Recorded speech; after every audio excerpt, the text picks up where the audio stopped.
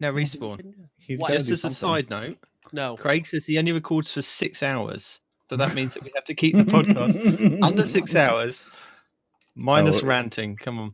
If we record for 6 hours, my wife will murder me. There will be no more parody. I think I'll be murdered as well. Welcome to Two Titans and a Hunter, a Destiny 2 podcast.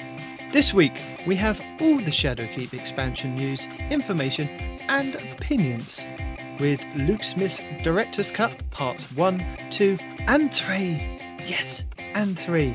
We also have the This Week at Bungie for the 15th of August 2019, and the Armour 2.0 Vidoc breakdown. All for you, wrapped up in a lovely little bow with a nice cherry on the top. So sit back, relax, and enjoy. What's up, guys? No, I'm not doing voices this week. This is a serious podcast. Sound as shit. We're here to get the information out in the... The most thorough way possible. Yes.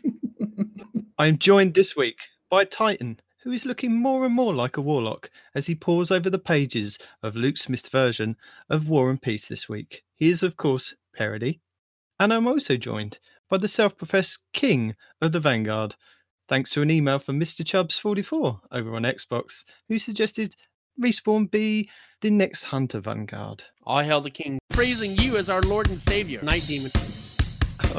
Oh, why are you swearing? All right. I'm sorry. All hail the king, bruh. Yeah, right. And finally, we have a guest. And no, it's not Paul Tassi, like every other podcast this week, but we have had somebody that you've all heard of before.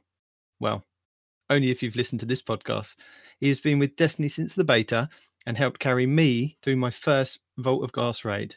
It is the one and only Celestial Talons.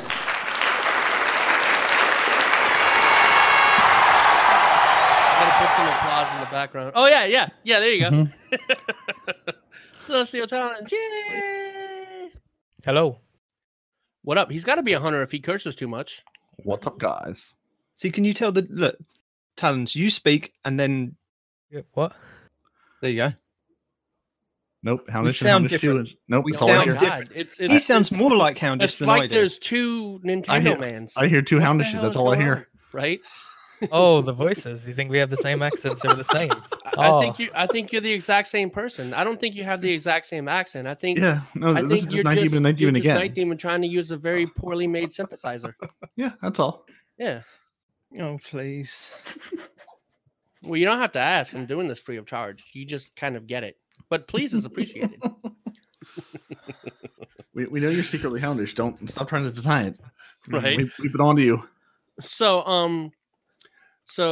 my comrade in arms here said that we're going to try to keep the cursing to a minimum, to which your response was, damn it.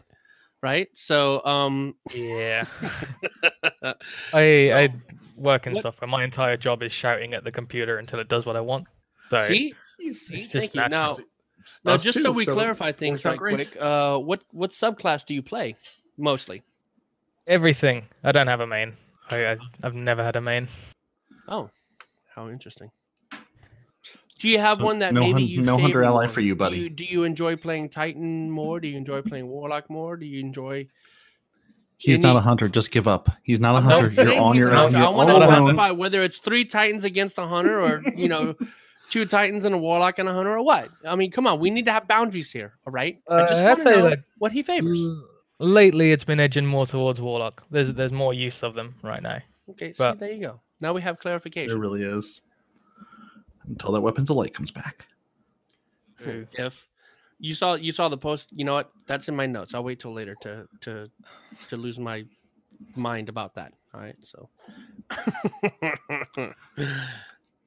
anyway, So who wants to start? I'm guessing that I'll have to start because you seem to have got all the other notes, haven't you, Parody? all right, there we go. All right. All right, I got notes. I'm babyless and I'm wifeless. Let's go. Okay. So you're going to have to sit back, relax, and take this all in your stride because this is going to be a hell of a lot of information that's going to be thrown at you. I can do And- one of those things. If you want me to do all three, you're asking What, for throw a little stuff? much. No, I can sit back, But you telling me to relax and take this in stride, that you might be pushing your not luck. you, people that listen to the show. Oh, I thought you were warning You're me meant to be specifically to shut the contributing. hell up before you started this. No, you're meant to be contributing to the show. Right. You're meant to have seen all the videos, read all the notes. And therefore, everyone out there who doesn't understand what narcissism is, that was an example. And our Go guest ahead. this week has quite a few opinions, because we've been talking over the last couple of weeks of, even I've alluded to it on the podcast, where you've been in and out of Destiny, Talons, haven't you, with how you feel about it, and then how you whether it's in a good place or a bad place. So Yeah, so it's a love-hate relationship. There's quite a lot of temper tantrums thrown from me, I think. yeah. I thought this week would be a good week to get you on and Respawn, and Right. even seeing Parody's notes. I'm just going to give you the same intro music for your rants. So it'd be Talon's tirades, Parody's pontifications, and Respawn's rants. Nice. Perfect. So this week we've been bombarded with a load of information. We've had the director, Luke Smith, giving us breakdowns of where the game is, where the game's going, and where the game's going even more. We've also had an Armour 2.0 breakdown with a Vidoc, with Deej, and a couple of the guys that have built the 2.0 Armour set. And we've also had This Week at Bungie. And every single thing we've kind of collated and put it into a podcast for you this week. So we're going to start off with Luke Smith's Director's Cut Part 1. And Luke says that he thinks that transparency about the game is important. So they're making a lot of changes to Destiny 2 with Shadowkeep and New Light. And they want Destiny 2 to be an amazing action MMO in a single evolving world that you can play anytime, anywhere with your friends. Overall, there were some things about the annual pass that worked out very, very well, and some real learning curves for them along the way. The annual pass was a transition for us, they say, and we've been moving away from DLC and trying to provide more ongoing reasons to play Destiny. We set up a calendar of content, showed you the plan early, and delivered it. Destiny's history has had many content droughts, but not this year.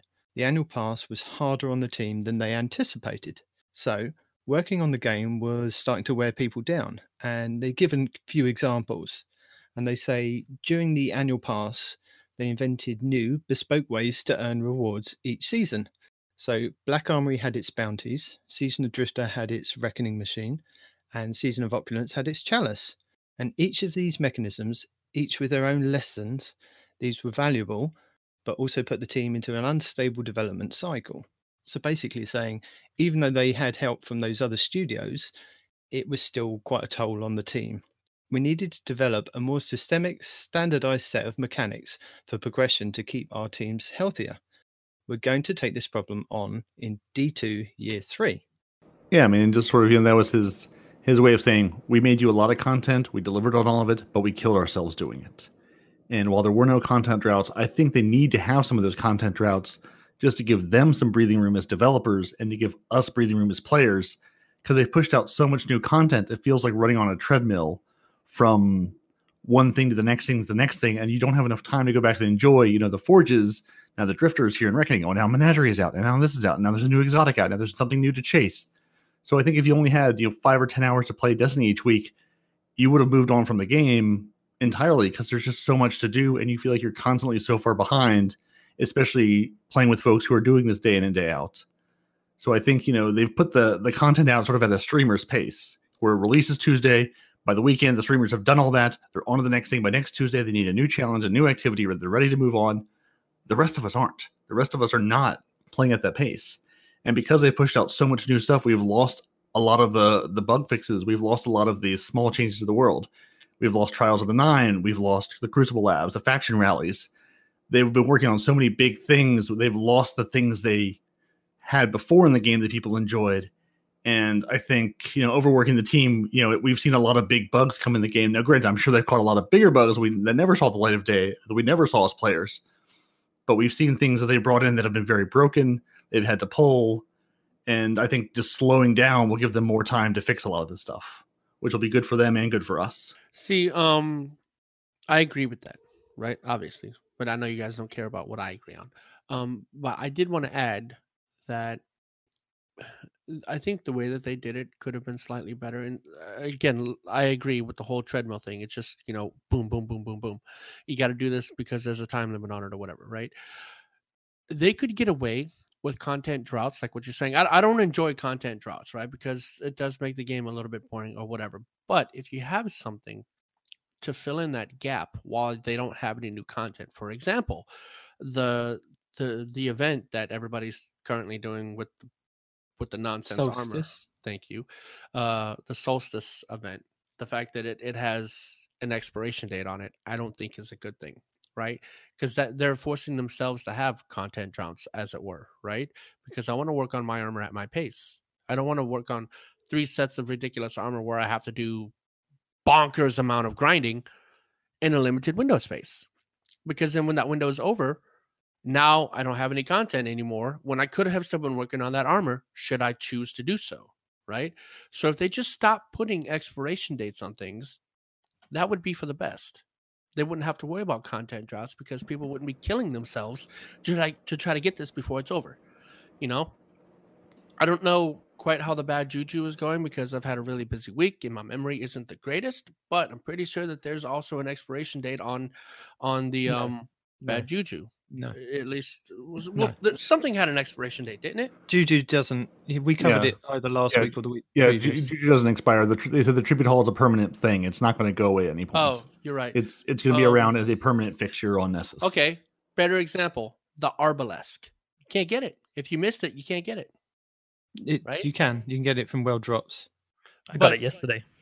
Oh, did you? Yeah, World Drop and Gambit bonus.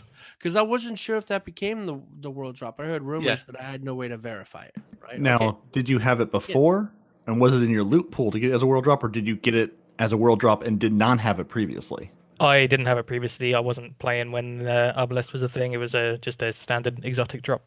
Okay. Sweet. Yeah, I just wanted to clarify because I know some things once you have it, it can be in your loot pool and you can it will show back up again. For the good people out there who may have also missed it. What's your view, Talons, on? I can kind of echo what you guys have said. Really, as someone that was more of a casual player during the last sort of year or so, coming back into it when I did, I was like a deer in headlights. I had no idea what to do. There was just so much stuff that had happened, and all the special missions like the 0 hour and things like that. I was gone. I had no idea what to do first. But again, you wouldn't have a lot of these issues if they would stop putting expiration dates on things. Now, my other 2 examples were bad, but the current event, the Solstice, is still a good example. I do want all 3 pieces of armor. I don't have time to do it, so I've just given up. So should we move on? Yeah, I think so. Okay. So Luke Smith also says that he likes Gambit Prime, and it felt like a great refinement of Gambit to him, and he'd love to hear our thoughts on it. But in the future, they're going to have to make a choice. Which Gambit is the Highlander of Gambits, Prime or Classic? So basically, what he's saying is that he wants to only have one, just the best version of that one. And why? They say because they want to. It's too much to support. They need to start pulling things out of the game because the technical debt of supporting all these things forever means we don't get new things or we don't get bug fixes. But I don't care about how complicated it is for them to do it. Right? You have all these different versions of Crucible. They don't care that you don't care. And we only get one version of Gambit? Well, they say that it's not about removing stuff from Destiny 2, but the game can't grow infinitely forever. We think that Gambit is sweet and deserves more ongoing support, and they want to ultimately focus that support on whichever, mode ends up being the best, the Highlander, as he puts it. And he says that there can only be one. So whether it comes down to the Destiny You've just repeated community, yourself. I know that's what he said, but my question is why? I know, but whether it comes down to the Destiny community to choose which is the one. I don't want to choose. They both have good and bads for each one. I like playing both Gambits. Why do I only get one Gambit when we have 30 Crucibles? Because it's all Crucible. I don't think that should be the way that they go. Right? As an opinion, if they want an opinion, here's my opinion. Don't get rid of either one of them. Now, if you have to streamline which one you're going to make better, I would say probably Prime. But that doesn't mean I don't like playing OG Gambit. So I don't think they should get rid of either one of them. Talons? I completely understand why they're doing it. I think there's far too much crossover between the two. When you talk about Crucible and you're playing different game modes in Crucible, you're playing something like 6v6 Control feels very different to Clash, things like that. Whereas Gambit and Gambit Prime to me feels like I'm essentially playing the same thing, just in a slightly different format. I understand why they think if you keep the two of them going forward, that's a lot more to support. You got to think about all the balancing around that as well. How do things, new weapons relate in one game mode to another? I don't really see the need for two, and certainly when you're doing things like the weekly objectives, I find that I'll do one of them and then I'll start doing the other one. I'm like, why am I doing this all over again? It's just a waste of time. For me, I think Gambit Prime is the clear way forward, and just go with that one. Yeah, but Gambit, you don't have to. I see what you're saying about having to go to one and do the other, but you don't have to do both for the weeklies. You can get all of your objectives for just. Oh wait, no, you're talking about the powerful gear. Yeah, the powerful gear, just for like the weekly reset, the daily reset, those sort of ones. Gotcha. Never mind. I thought you were talking. I'm playing catch up here. I got to do all that stuff, Yeah, and I think I've actually sort of reversed my thinking, because initially when I first read this, I was thinking, well, keep Gambit Prime, because you've got the whole Reckoning, you've got the whole armor. But the more I think about it, I say keep original Gambit and get rid of Prime, get rid of the Reckoning. It needs a major rework anyway for the Reckoning drops, all the armor sets. Especially if you're not going to bring it forward, I mean, yeah, it'll be available as Armor 2.0 drops come Shadowkeep and all. But honestly, if you have it as an event and give it a firm end date and say, okay, you have until this date to play Gambit Prime and get your another expiration date and whatever. And then take it away and say, it was here for the Season of the Drifter. It's been here for 6 months, a year, 2 years, whatever that date is. And then say, now we're going to take it out of the game. Maybe bring Gambit Prime back in as a seasonal event, rotate it in, maybe rotate, it in periodically. But I think keep original Gambit. I like the changes, making the third round a final death round, a sudden death round, because it just shortened the gameplay. Gambit Prime matches tend to go very long if you've got well-matched invaders going back and forth against each other.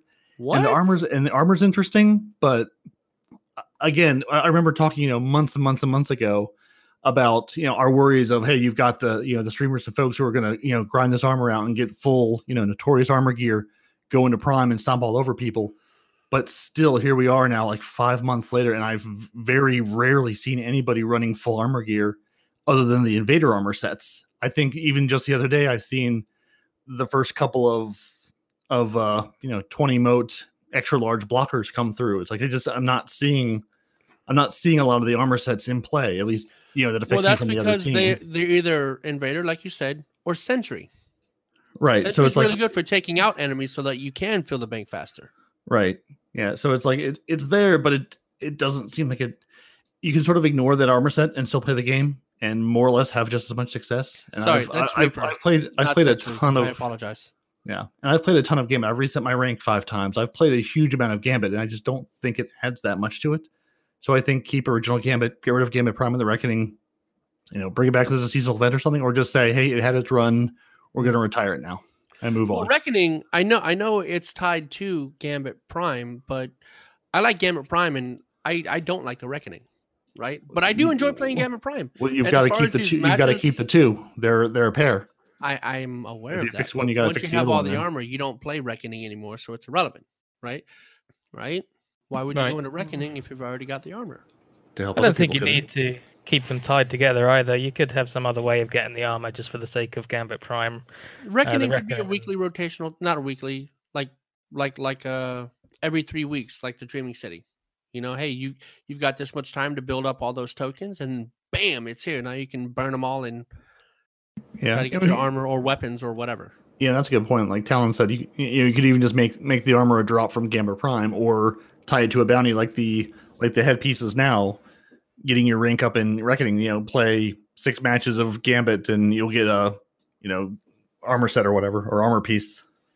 Something like that. So do you think that they should integrate the Reckoning armor sets into OG Gambit? Is that that would be nice. Way that we're thinking? That would be nice. But put those in OG Gambit, get rid of Prime.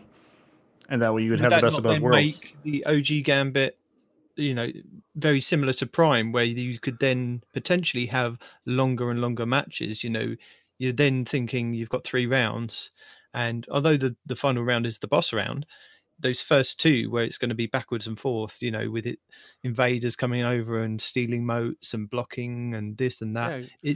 It's going to make it into and a that's very the long... point I was trying to make. I've never played a long match of Prime like what you're talking about. Prime goes pretty quick for me, but way quicker than regular Gambit does. I'll get all my bounties and my weeklies done on Prime half the time, if that, than my regular Gambit. I'm in the same boat. I've had one outlier game of Prime the other day that went to actually the end time ran out. Other than that, I just find it so much faster than Gambit, and it's the round system of Gambit what really gets to me, especially if you lose that first round. A lot of the time I don't want to win the second round because I just want it to get over with faster. Mm-hmm. Yeah, I think that's quite bad.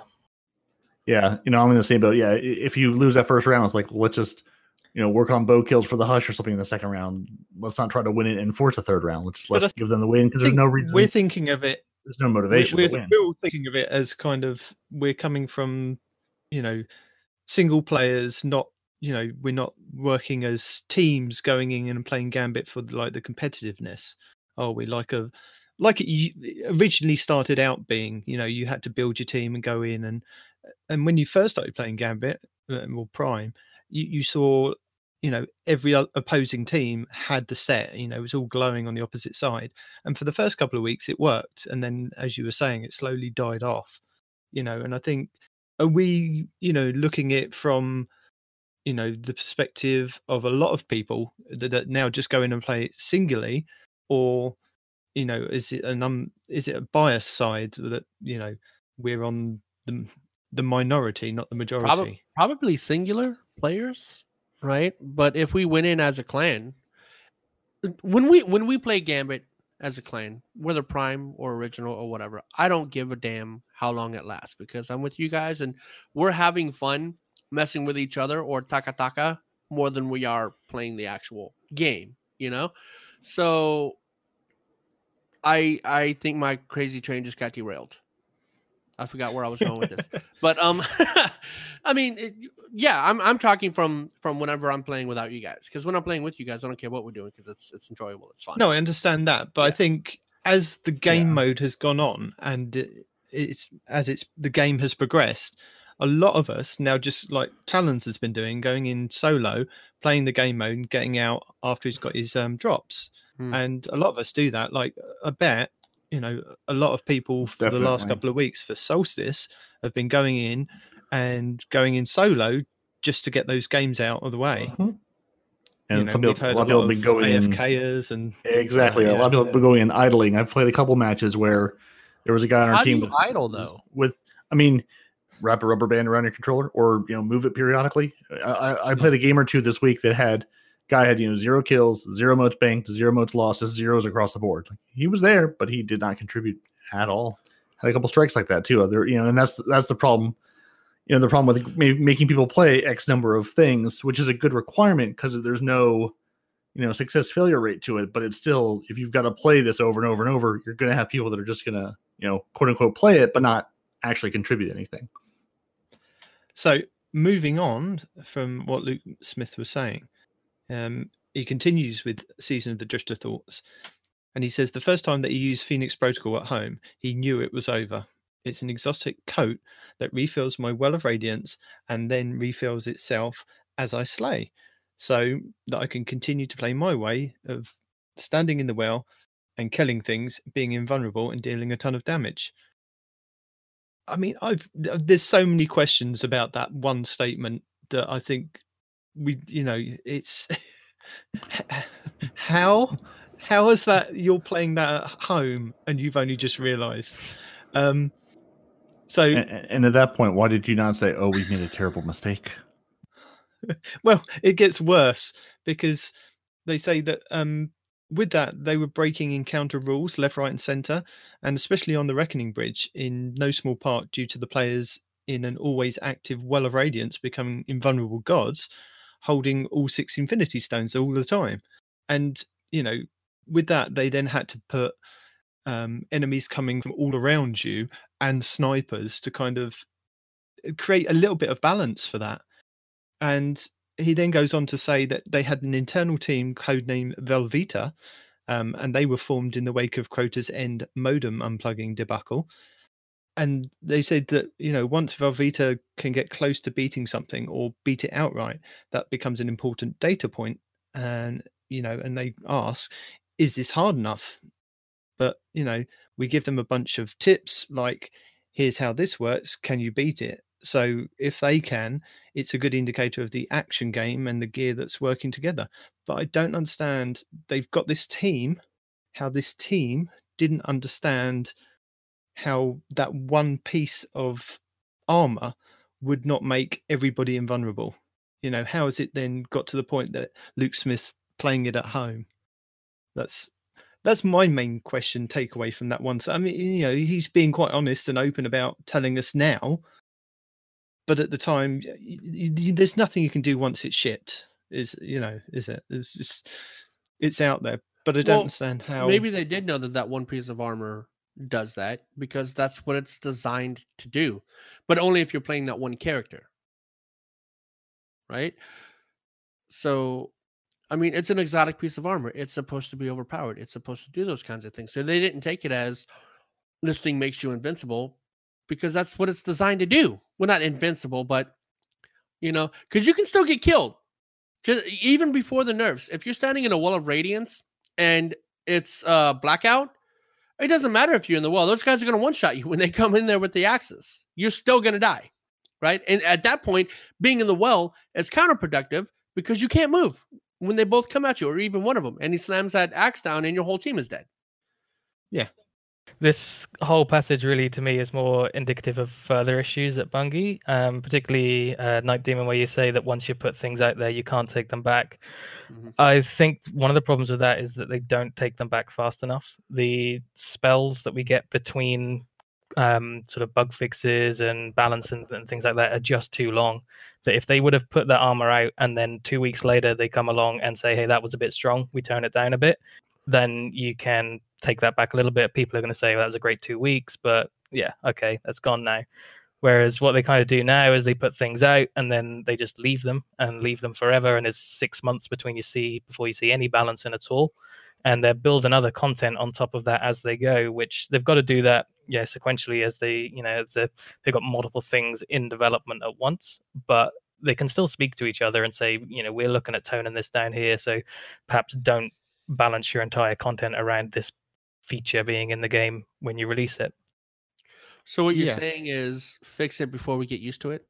Before it becomes a core part of the game? Fix things more often. They just need to be looking at things more often. You play other games and they're sort of popping things onto a beta environment every 2 weeks, and then that goes on to live. 2 weeks later, if it wasn't quite right, they'll adjust it again. You get another patch out. But with Bungie, it's 6 months before they touch anything. I mean, just as an example, Phoenix Protocol dropped with Forsaken, so it was out in September, and then Season of the Drifter came along in March, was it? So that's 6 months that they knew that was an issue. This thing would then cause problems down the line. They might not have 100% known what the Reckoning was, because it might have not been the thing that they were developing. It might have been, I think it was one of the other studios, wasn't it? High Moon or Vicarious. But like you were saying, a conversation between the studio saying, this is potentially going to break that part of the game that you guys are working on. We might just tone it down now. Yeah, what if they don't necessarily realize it? I don't know how big their testing team is, right? But once it gets pushed out to us, who now has a bajillion players playing the game, then as a community, we realize that something is better than what maybe the devs or the testers realized as they were making it, right? So maybe that's a part of the thing that they're like, holy crap, I didn't realize it was going to be this bad. But there are things... And even with that, you can then pull it back.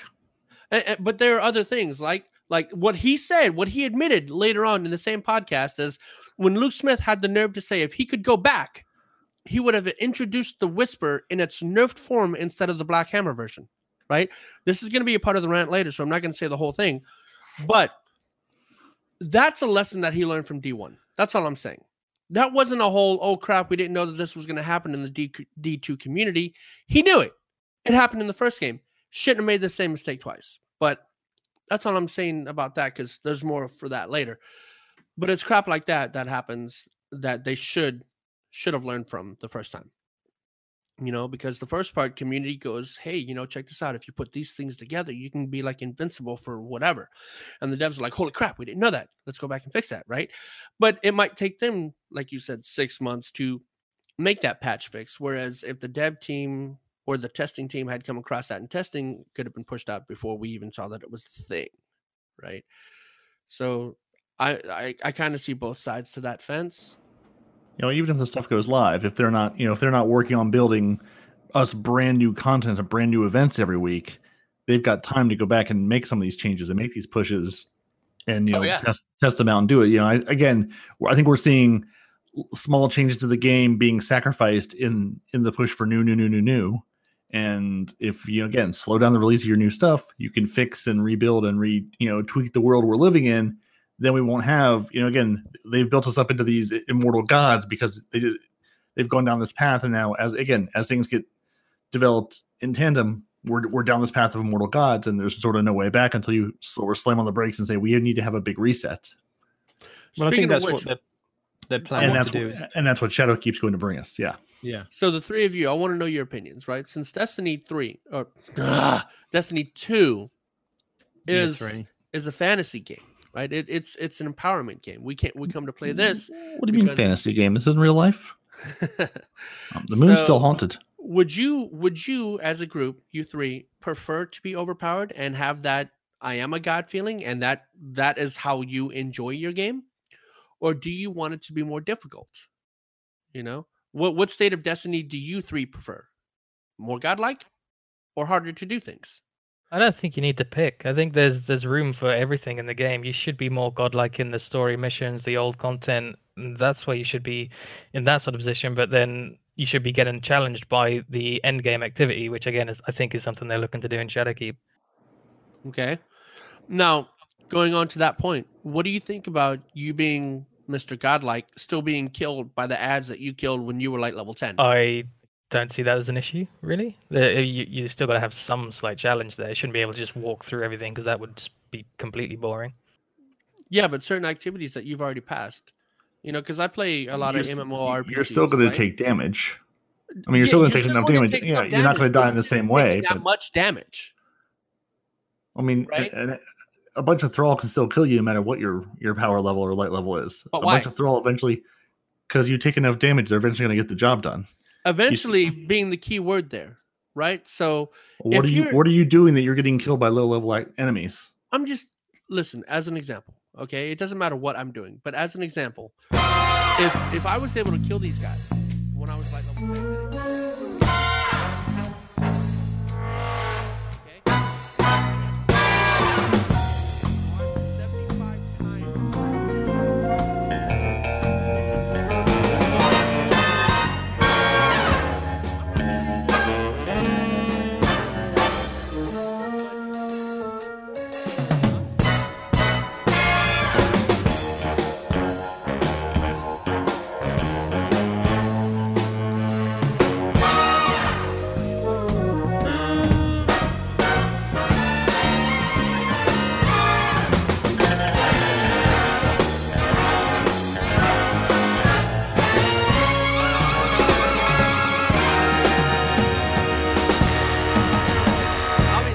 The same, but it's comparable. Parody, did you want to just cover the notes that you've made on the Reckoning? I mean, the only thing I was just going to say is, they mentioned some design guidelines, which I thought was interesting, actually spelling out, here's the things they try to do. Mm-hmm. They don't want to spawn enemy players behind, they don't want to spawn enemies behind the player. We want players to play a game of taking space from the enemy. We want players to have cover where their shields and health can recharge, or where they get to be smart about using geometry, movement, ability, and gunplay to dig enemies out of cover and make interesting decisions about target prioritization.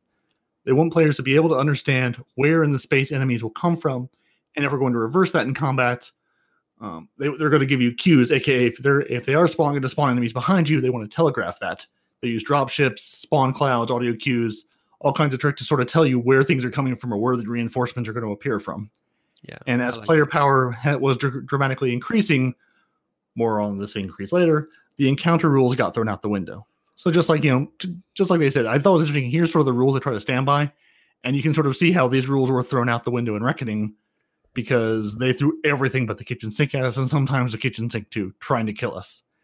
And you know, it was the problem of they've made our Guardians too powerful, because they basically gave you a Destiny 1 Titan bubble where you were absolutely immortal, except they made it so you could shoot through it, because now it's just a pool of water on the ground. And we're now immortal gods, and they have to try to build a game around that with that in the game, which needs to be reflected in every single activity they build, because that's something people can go in with. And if they do, there's almost no challenge to it, because you can just stand there and deal damage forever. So I thought it was interesting, you know, giving us what they try to stick to, and just seeing, I've been thinking about that more as I've been playing the game this week. Here's the rules and guidelines we try to stick to, and they more or less stick to those, except in Reckoning, because they couldn't and have it be challenging. All right, fair enough. Yeah, that's their goal anyway. Continuing on with what Luke Smith was saying in his part 1, he said that we want Destiny to be a game where you have lots of choices with your character, build what you choose to do, and funneling those choices down to only one in the Reckoning is something we don't want to repeat. We've historically thought about the main Destiny campaign as something we want to be pretty easy, and he thinks the D2 campaign was actually too easy at times. So, as players push further into the post-game, they'd be able to find more challenge. Across Destiny's history, we haven't had enough challenge deep enough into the end game, and that's definitely something on their list as they head towards fall 2019. And the entire time that they've been making Destiny, the action game and the RPG have been fighting, and it's a forever war. Yeah, which is what we've been going back and forth with. And just the two things I wanted to mention was just with this move towards a more RPG part of the game, I was really hoping we'd see some tools for loadout, some tools for building my monster killing machine in game, which they more or less said isn't going to happen. So I'm very thankful for the rich ecosystem of third-party applications like Dim, like Little Light, like Ishtar Commander that are out there, because playing the game without those tools, I would not be playing the game if I had to go to the tower, go to my vault to make changes every single time. So I'm happy those are there. I worry changes is because those things exist. Right. It's already a thing. We don't need to develop it. Right. And I worry about that, because if those developers, you know, their life situation changes, their jobs changes, they don't have time to continue this, you know, losing those tools because they aren't paid for parts of the game. You know, people are supporting them with donations and whatnot, but they aren't, you know, no one on staff at Bungie is making these tools. So I'm happy they're there, but I worry about that tenuous developer relationship. Not Bungie the developer, but the developer of those tools continuing to develop those tools, because there's a bunch of changes happening with the Shadowkeep release they have to incorporate into this. If it's just one guy, like I believe Ishtar Commander is, that's a lot of work. And I'm excited with Shadowkeep. You know, I feel like we have this one true exotic meta where it's like you either need to have the one gun or the one exotic armor piece to play any activity. And I'm hoping that's going to change. You know, there's some roles and stats and more greater variety. There will still be a meta. There will still be sort of the best thing to use, but I'm hoping there will be a couple of best things to use. Maybe not just one thing, which will help Bungie in their ongoing balancing of, you know, we don't have to nerf the one weapon, the one whisper, the one, you know, exotic coat. Now we can make some smaller changes because it's not just one thing that everyone is moving towards. Okay. So moving on to the next part of Luke Smith's opus that he's written, and I know I'm opening a can of worms even saying this sentence. So he says, if he could turn back time, we'd probably not run the Whisper as the original Black Hammer infinite ammo design. However, considering the year before, Destiny had been feeling restrictive and with its power limit. So I know all three of you have got some, you know, something to say on this subject. Yeah, just say is this where we start rant music? Is this where No, we go?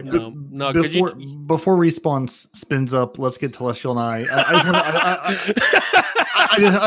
Respawn goes spin up like that sweet business over there in the background. We'll get to you in a second. But yeah, you know, I just want to, because I went back and looked, because we got Whisper of the Worm July 17th, 2018, alongside with patch 1.2.3, which brought a ton of changes to the game. It was really a part where Destiny was feeling really underpowered. So I think part of their thinking was, okay, let's bring back a really powerful weapon in the game. You know, it dropped into the game with no notice, no knowledge. It was just Reddit things blowing up going, oh my God, there's a secret quest. Oh my God, what is it? Oh, what is it? Let's go find this out, what this is. So I think just with a little bit of context, it was a part where they wanted to give the game a boost of power. And they did. They gave it that boost, but They gave it that Red Bull double espresso shot right to the face. Talons, do you have any thoughts on this before Respawn screams about it? I'm pretty tirade free on this actually. I'm very much in agreement with Luke Smith. I think Destiny 2 when it first launched was incredibly boring and turned a lot of people off the game, and the injection of power I think was good. That did bring people back, but I think we can all kind of agree that Whisper just having infinite ammo is a little bit too much. So yeah, I'm not actually that sort of angry about this section. Are you not angry about the fact that it was brought back in its original form of the Black Hammer infinite ammo, even though they learned with Black Hammer where they nerfed it and took away the infinite ammo, then they gave us the Black Spindle with the infinite ammo and then nerfed that? It's not like they hadn't learnt that in the previous few iterations of it, and then bringing it back again in the original form with the infinite ammo. Does that not kind of upset you in any way, thinking maybe they should have redesigned it as something slightly different where infinite ammo could have been taken into consideration, but there was more of a risk reward for it? Yeah, I mean, I can certainly see why people would be angry about them effectively, doing the exact same thing twice. But it kind of felt, maybe it's a negative, that it kind of felt like a necessity a little bit when it first launched, and it kind of made a lot of things feel better before it felt like a bit of a slog to do the high-end activity, and then Whisper was kind of the savior of the day. But maybe as they're going forward and sort of re-looking at that sort of levels for the end game content, it does need another readjustment. Okay. Cue the music. So, you guys actually did take most of my rant from this, so I'm gonna have to kind of adjust a little bit, right? All right. So, but all right. So look, he did have the nerve to say that. That's insane that he actually said that. But before you start going off on one though, remember that we did do a whole podcast on this nerf, and you did have a huge rant on it. So maybe just a little mini nerf rant, so that we can then continue. Yeah, it's more the second part of this, right? That we again kind of discuss. Well, whatever, right? All right, so here we go. Are you just upset that he's admitted? Is that what you're upset? Is the fact that he's actually come out and admitted to this? Yes and no. Okay, I'm upset that he admitted it, but there's a reason why. Okay, so. So this enrages me, because that lesson should have been learned from D1, because there was a backlash back then whenever they nerfed it, right? But the fact that it took him now that I think about it, 3 iterations of the same mistake, because it was the Black Hammer with the infinite rounds, the Black Spindle with the infinite rounds, and then it got nerfed, and then it was the Whisper with the infinite rounds, and then it got nerfed. Huh? We've had Black Hammer since December 2013. 6 years. Yeah. It's taken him that long to learn. Yeah. And so 3 iterations of the same mistake over 6 years infuriates me beyond normal standards of anger. Knowing that a person who has to make the same mistake more than once to learn his lesson. Are you laying it entirely at Luke Smith's feet for this? Or are you just using him as an example because he's the one that's written this? He wrote it, but I am throwing it at his feet because he controls how the game flows. In the end, he's the ominous dominus. This is going to go. This is not going to go person. I'm not sure if he's controlled all the decisions going forward. He is now. He's directing the game as going into Shadowkeep. But maybe he wasn't the director on certain parts. He's not the Steve Jobs of Bungie. Okay. No. I don't know that to be true, and you're also making an assumption. So, assuming he is the guy that does this, if he's not, great, my rant is invalid. But if he is, right, the knowledge that a person that has to make that same mistake more than once to learn his lesson, being in charge of one of my favorite games, is enough to make me want to burn my safety blanket. Okay, how many more times is this individual, assuming it is him that gives the final okay, gonna ruin my gaming experience by repeating the same stupid mistakes that he made before learning this lesson? And this rolls into the whole I just want to point out that he was talking about the Whisper nerf and the Snowball super nerfs with those exotics that everybody nerfed, or that he nerfed that everybody used. That's what I meant to say. He also mentioned that supers right now are incredibly strong, because they are, and there are going to be more super changes in the future. So on top of this, what I'm getting from this is this means that there's more nerfs coming to the supers themselves.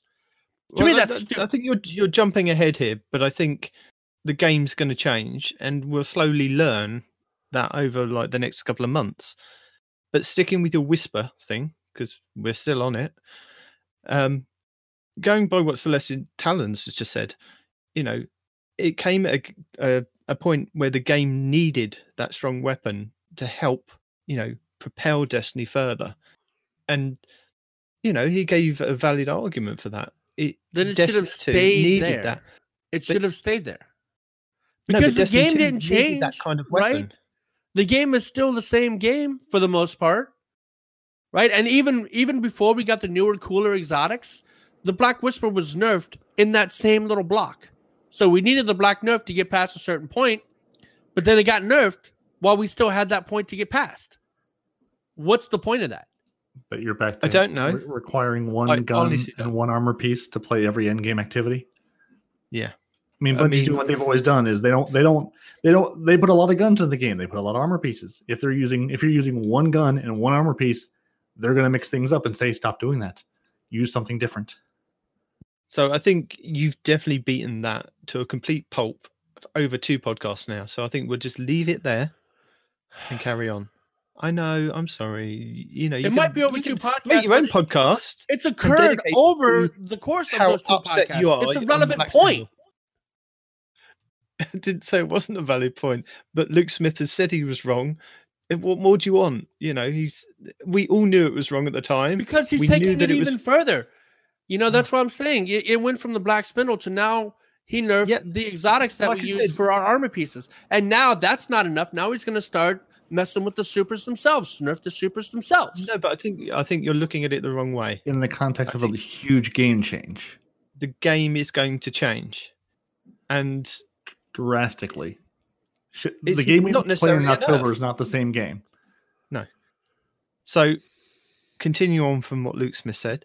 He says they're going to talk about supers much later on.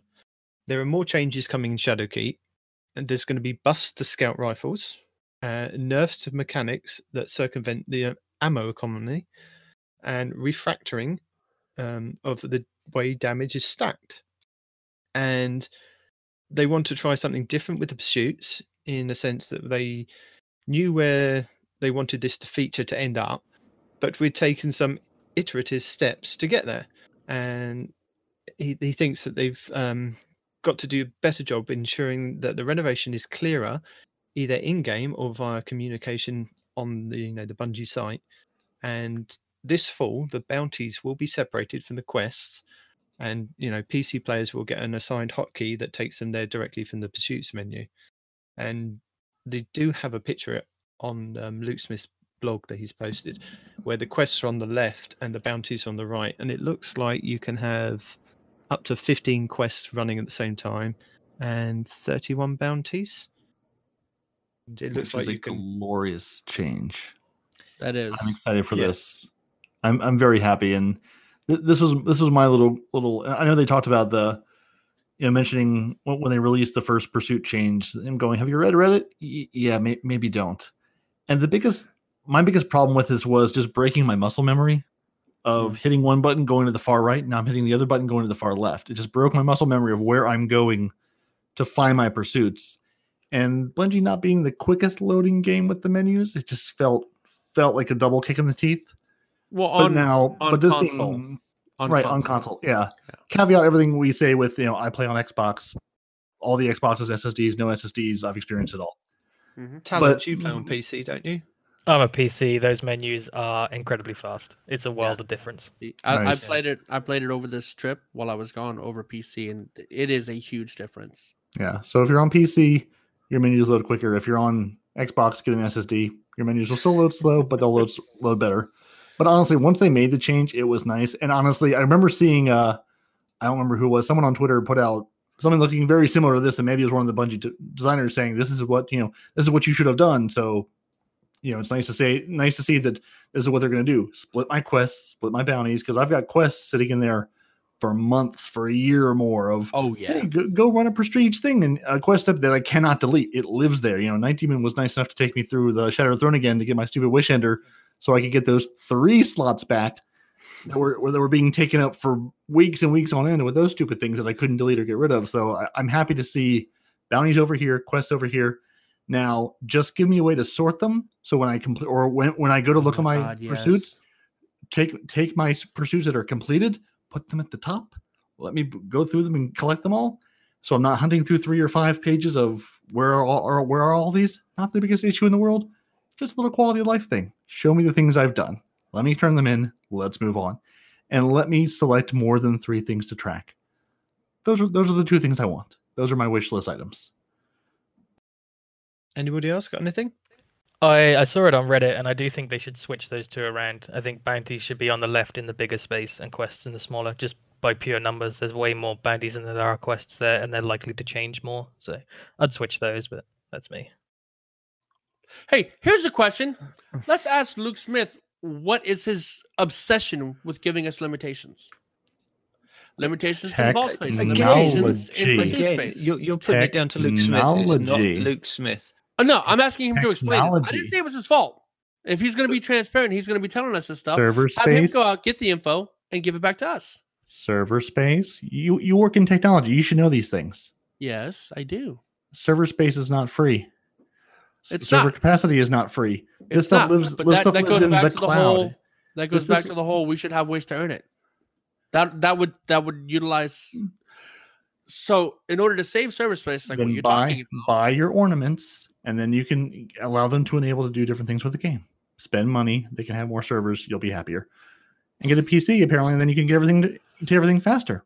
I do. I spend $20 a week on buying ornaments and silver. Well, then you're doing your job. Good job. So, bright dust and silver. Blech. And speaking of your silver and bright dust, the evolving Eververse and Night Demon, the voice of Luke Smith, will take us through it. No, I'm not doing my American accent. So last year, we thought long and hard about the Eververse and how we wanted to change the strategy around microtransactions in Destiny. So, for example, Whisper of the Worm's ornaments were successful enough to pay for developer cost-wise for the 0-hour mission, the rewards to be constructed. The storefront, which we launched alongside Seasons of Opulence, is the first part of the strategic shift that we're making with the microtransactions.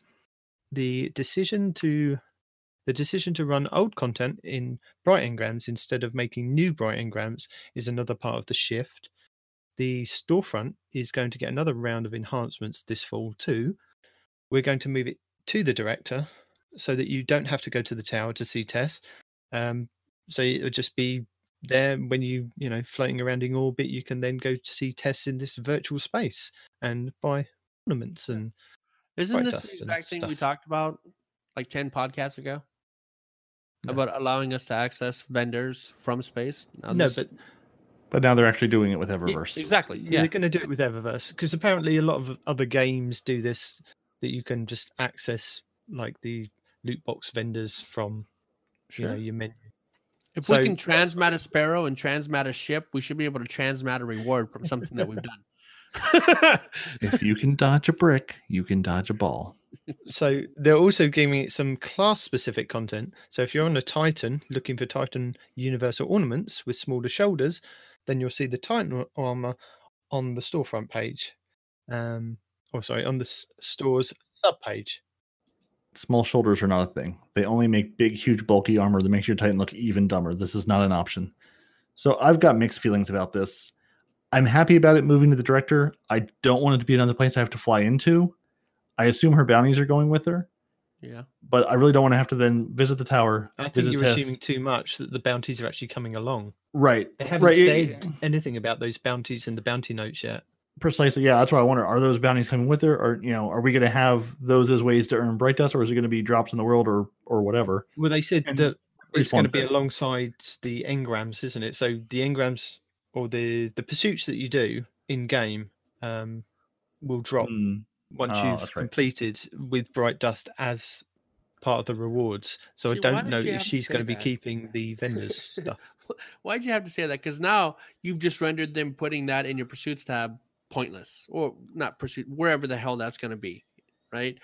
Now What? you've just made it pointless if you got to go to her anyway to get the bounties.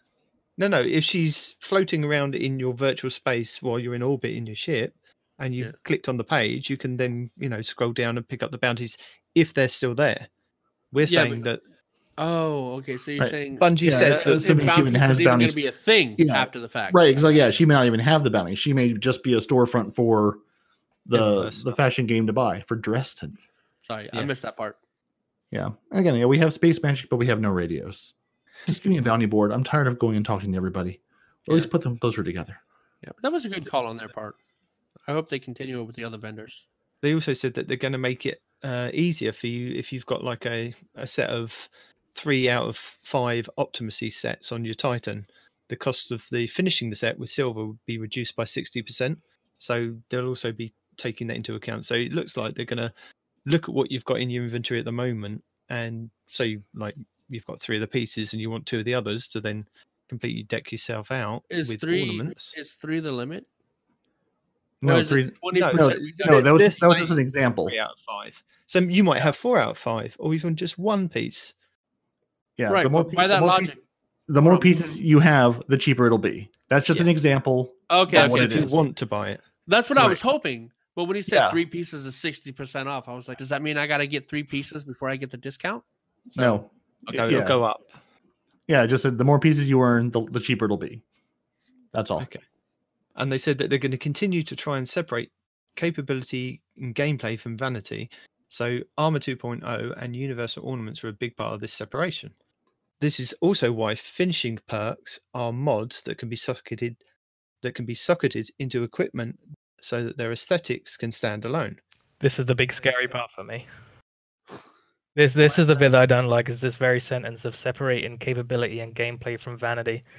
Because for me, one of my sort of favorite things from Destiny 1 was the Glowhu shader, and walking into the tower and everyone's walking up to you like, oh, great, where did you get that from? And, you've got a cool story behind it. Yeah, we just did this raid Yes. with the team. It was all great. And I don't want that to suddenly become the case of, oh, where did you get that armor? Where did you get that shader? And the simple answer just being, oh, well, I just bought it. I walked over to the store, everyone comes over and says, that looks cool. Thanks, I bought it myself. Not really a great story. I bought it myself. Cool. So yeah, I hope there's a limit and there's a nice balance between what visual items come from Eververse Store, and there is some still solid continuation with giving that sort of stuff from high-end content. I think with this is what they're basically saying is, do you remember a couple of months back when they said that they admitted that Eververse armor was deliberately rolled with bad perks so that you could never get something like enhanced, hand cannon reload on it? It was just like bog standard perks that very rarely re-rolled. You could dump so many engrams in and still get out kind of really terrible rolls. And they admitted that was part of their open and honest communication.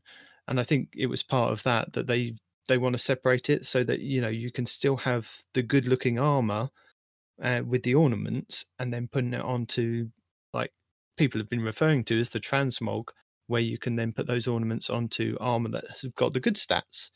And I think that's mainly where they're coming from with this separation statement, that they're saying that they want the capability to be on that armor, but you It's just still purely to have aesthetic at this point. yeah, you It's just a you skin. still want to be that vanity thing. I'm not 100% sure that it's going to be like shaders, although they do sell shaders. Yeah, that's great. If that's what they're getting at, more separation of ability and vanity, that's fine. I just don't want all of vanity to be removed from gameplay. I don't Yeah. want there to just be a complete separation. Well, they did say most of it is going to be. You know what I mean? No, but I think- yeah, I mean in terms of reward and availability rather than Exactly. usability. I mean, Escalation Protocol and the Menagerie, they said they want to do more activities like this, but in the context of what they learned and the way they can do things better to support them over the long term. So while content for Destiny is released serially, it is largely developed in parallel. So I think this is what Luke Smith was kind of getting at with the Whisper stuff. So, for instance, while Forsaken was in its final few months, Black Armory was well underway and Season of Drifter was in development while Black Armory was being built, etc. So where they were overlapping, that they found it harder to kind of adjust things that were being in development or coming out.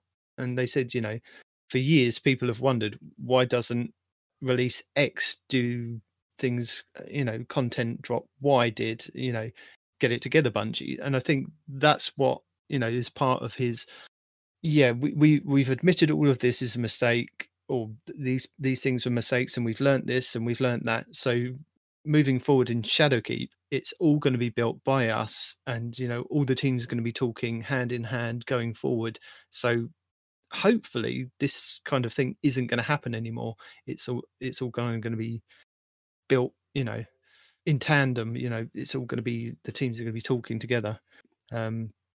So they also say this is one of the reasons why. So even though the Menagerie is sweet and Chalice is great, while Shadowkeep was being built, the Menagerie and the Chalice hadn't yet been released, so they didn't know how the players would react. An example of a setback is the reward chase during Season of the Drifter. There are a bunch of super awesome weapons in Drifter, 1-2 punch, last man standing, but the path to them isn't clear, like Black Armory or the Chalice. We didn't do a good enough job rewarding players for their time or giving them clear paths to some sweet weapons in the release.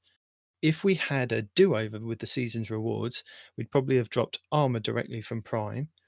And again, they're saying the Chalice isn't perfect. Being held hostage by the runes that you want dropped from Strikes or Crucible to go into the weapons or armor piece that you cover is pretty frustrating. So, I found that when I was trying to farm the hand cannon. I ran out of hand cannon runes pretty quick. I only had like 15, then had to go off and play the game and only got like 2 or 3 to kind of drop before before the patch came out. So I couldn't farm like everybody else was doing for the God Roll hand cannon. Yeah, but what's wrong with that? Honestly, this is supposed to be an RPG or whatever. That's how things work. If you want the thing, you got to go fight the boss or do the event that gives you the chance to drop the thing. No, but I had to go in to do something else to then come back and do that. Right. Which is a problem that only existed because because Menagerie was released with the bug that allowed you to loot that chest multiple times. If it was released as it was intended with you play the activity, you get 1 reward, we wouldn't have had that problem of running out of things, because unless you're running the Menagerie 15 times, looting the chest 5 or 6 times per run, you're running out of materials much quicker than they intended, because that's not the way they intended to be played. Still, I don't have a problem with it. I think that's how RPGs are designed. If this game's going to be leaning towards that, and that's it. You run out of keys to open the chest. You got to go back and farm more keys so you can go open the chest. That's it. Yeah, but you say that with Destiny 1, if I wanted to open a chest in a strike, I had to play strikes and get a key to drop in that strike. You're getting hung up on the chest part, right? In an RPG, no. I'm saying to earn the keys to open a chest at the end of the strike, I had to play strikes. To earn the keys. Sure. So I could play strikes over and over and over and over again, earn the keys, and then go into the strike that I wanted, and then open the chest that I wanted. But it was all in the same game mode. It wasn't go and play Crucible, get the keys, and then come back to strikes. That's the issue with the Menagerie, is that I have to go off and play strikes, Crucible, other things to get the runes to drop, and then come back and play the Menagerie. Why can I not just play the Menagerie and earn runes that way? I agree with you completely here. And I can see Parody's point that if it wasn't for that rune bug, it wouldn't be an issue. But the problem is going back and doing old content in order to play the new content, which was the biggest problem I had with the Forges when that first dropped as a DLC. And the starting of that, I had to go and do a whole sort of quest chain to unlock the first Forge that included getting Radiant Seeds from high-level enemies. And effectively, I was sitting there on day 1 drop of the DLC, playing the old content again so that I could play the DLC maybe tomorrow, and that's just not fun. Yeah. So that is Luke Smith's Opus Part 1. Has anybody got anything else they want to add to that? I didn't hear us talk about the Crucible changes. That's in part 3. You're ahead of yourself. This is part 1 of the trilogy. This is where you stop, you get your popcorn, you go to the bathroom, you get a snack. No, you didn't. It's in part 3. Well, the video for part 1, that was the first thing he talked about was Crucible changes. So and look what the very next line. Pause the podcast right now and go and take a break. Go and have a wee. Go and have a drink. Make yourself a stiff drink. Oh yeah, there's the Drifter. And sit back down while we kind of wrangle Respawn back into what's on the list. You know what? Shut up. What As page we dive into we're on page 8 of 26. 8 of 26. Okay, here we go. Because Parody's added his notes to this. Armor 2.0 with the Vidoc breakdown. Now, I've gone through and listed as much as I can, and I'll read it through all the different things. A lot. And once we get to the end, we can have a little discussion and stuff like that. Yeah? Mm-hmm. Okay. Because I don't think you're going to moan about anything like this. I mean, But you please probably could. There could be a rant. Please keep all moaning to the end of this. Let's get through this section, and then we can moan and rant and whatever about whatever you want to moan about. He'll just edit us out if we do that. I might do. See? So, take into consideration that the Vidoc was in a development environment build, and there was a lot of things they showed off. Initially, they were at the tower, and they showed you that if you've earned the Majestic Solstice armor, you can get your first Armor 2.0 set from the gunsmith when Shadowkeep launches, and it will cost 0 glimmer. You just go over and pick up the package. There are multiple stats now, so you have mobility, resilience, and recovery like we've got now, which affect the same things. But then we've got the intellect, discipline, and strength coming back from Destiny 1. The stats are going from 0 to 100 and go in tiers. The higher the tier, the quicker the recharge rate of the ability, or the more resilience, mobility, or recovery the Guardian has. And if you hover over the stats, it shows you the cooldown timer, or how much mobility, resilience, and recovery you have. And on the armor, there will be a level 1 to 10, like Masterwork system that we've got now. The higher the level or of the armor, the more mods that you can apply. So if you Masterwork an armor piece higher, the better the stats it gets. So mobility, resilience, recovery, intellect, discipline, and strength will all go up. I think it's +2 if you max out at Masterwork 10. Armor mods won't go away if you've used them. So currently now, if you break down an armor piece, you get the mod back. But if you infuse something with a mod, it'll just be taken away. Glimmer and shards are used to upgrade the armor from 1 to 4. 5 to 6, I believe it's enhancement cores. And then from 7 to 9, it's the new enhanced prisms, which we'll get onto later. And then from 9 to 10 is an ascendant shard. And these look like the same ascendant shards that we had in Destiny 1. I was going to say, yeah, and that's something that we had back in D1. Yeah. So ascendant shards and enhanced prisms are available from the gunsmith for purchase. They didn't hover over it in the video, so we don't know how much it is or what you need to do to actually get those. But they are at the gunsmith, so it looks like they're going to be purchasable with something. So they've raised the glimmer cap to 250k. Your Ghost and Sparrow will appear next to your character in the inventory screen. There's also a bonus system, and it's applied to all Guardians on your account. Power grows as you gain XP, and it resets with each new seasonal artifact. And on the build that they were using, it was 55,000 XP to then grow your power. I'm not 100% sure how that's going to work at the moment. It looks like you hit max light. I think it's 950, people were saying. But then you could go over that by just leveling up the artifact. So every 55,000, you gain an extra power level, rather than you can go off and do raids and things and get more powerful drops. You can actually level up your artifact. So there's 2 different ways of leveling up, it looks like. Wait, one second. I may have zoned out, but I thought that the only way to go above 950 was the pinnacle reward system. like raids and things like that. Because that, if I'm not mistaken, that's what they were talking about. The only way to go Yes. over 950 is Pinnacle. Are you sure that But it the looks artifact can bring you over 950 as well? Yes. Okay. From what I've seen and what I've heard. Yeah, And and this what may I've all read. change because it's still a development build, but that's what we Yeah. believe at the moment. We could be wrong. They could change it.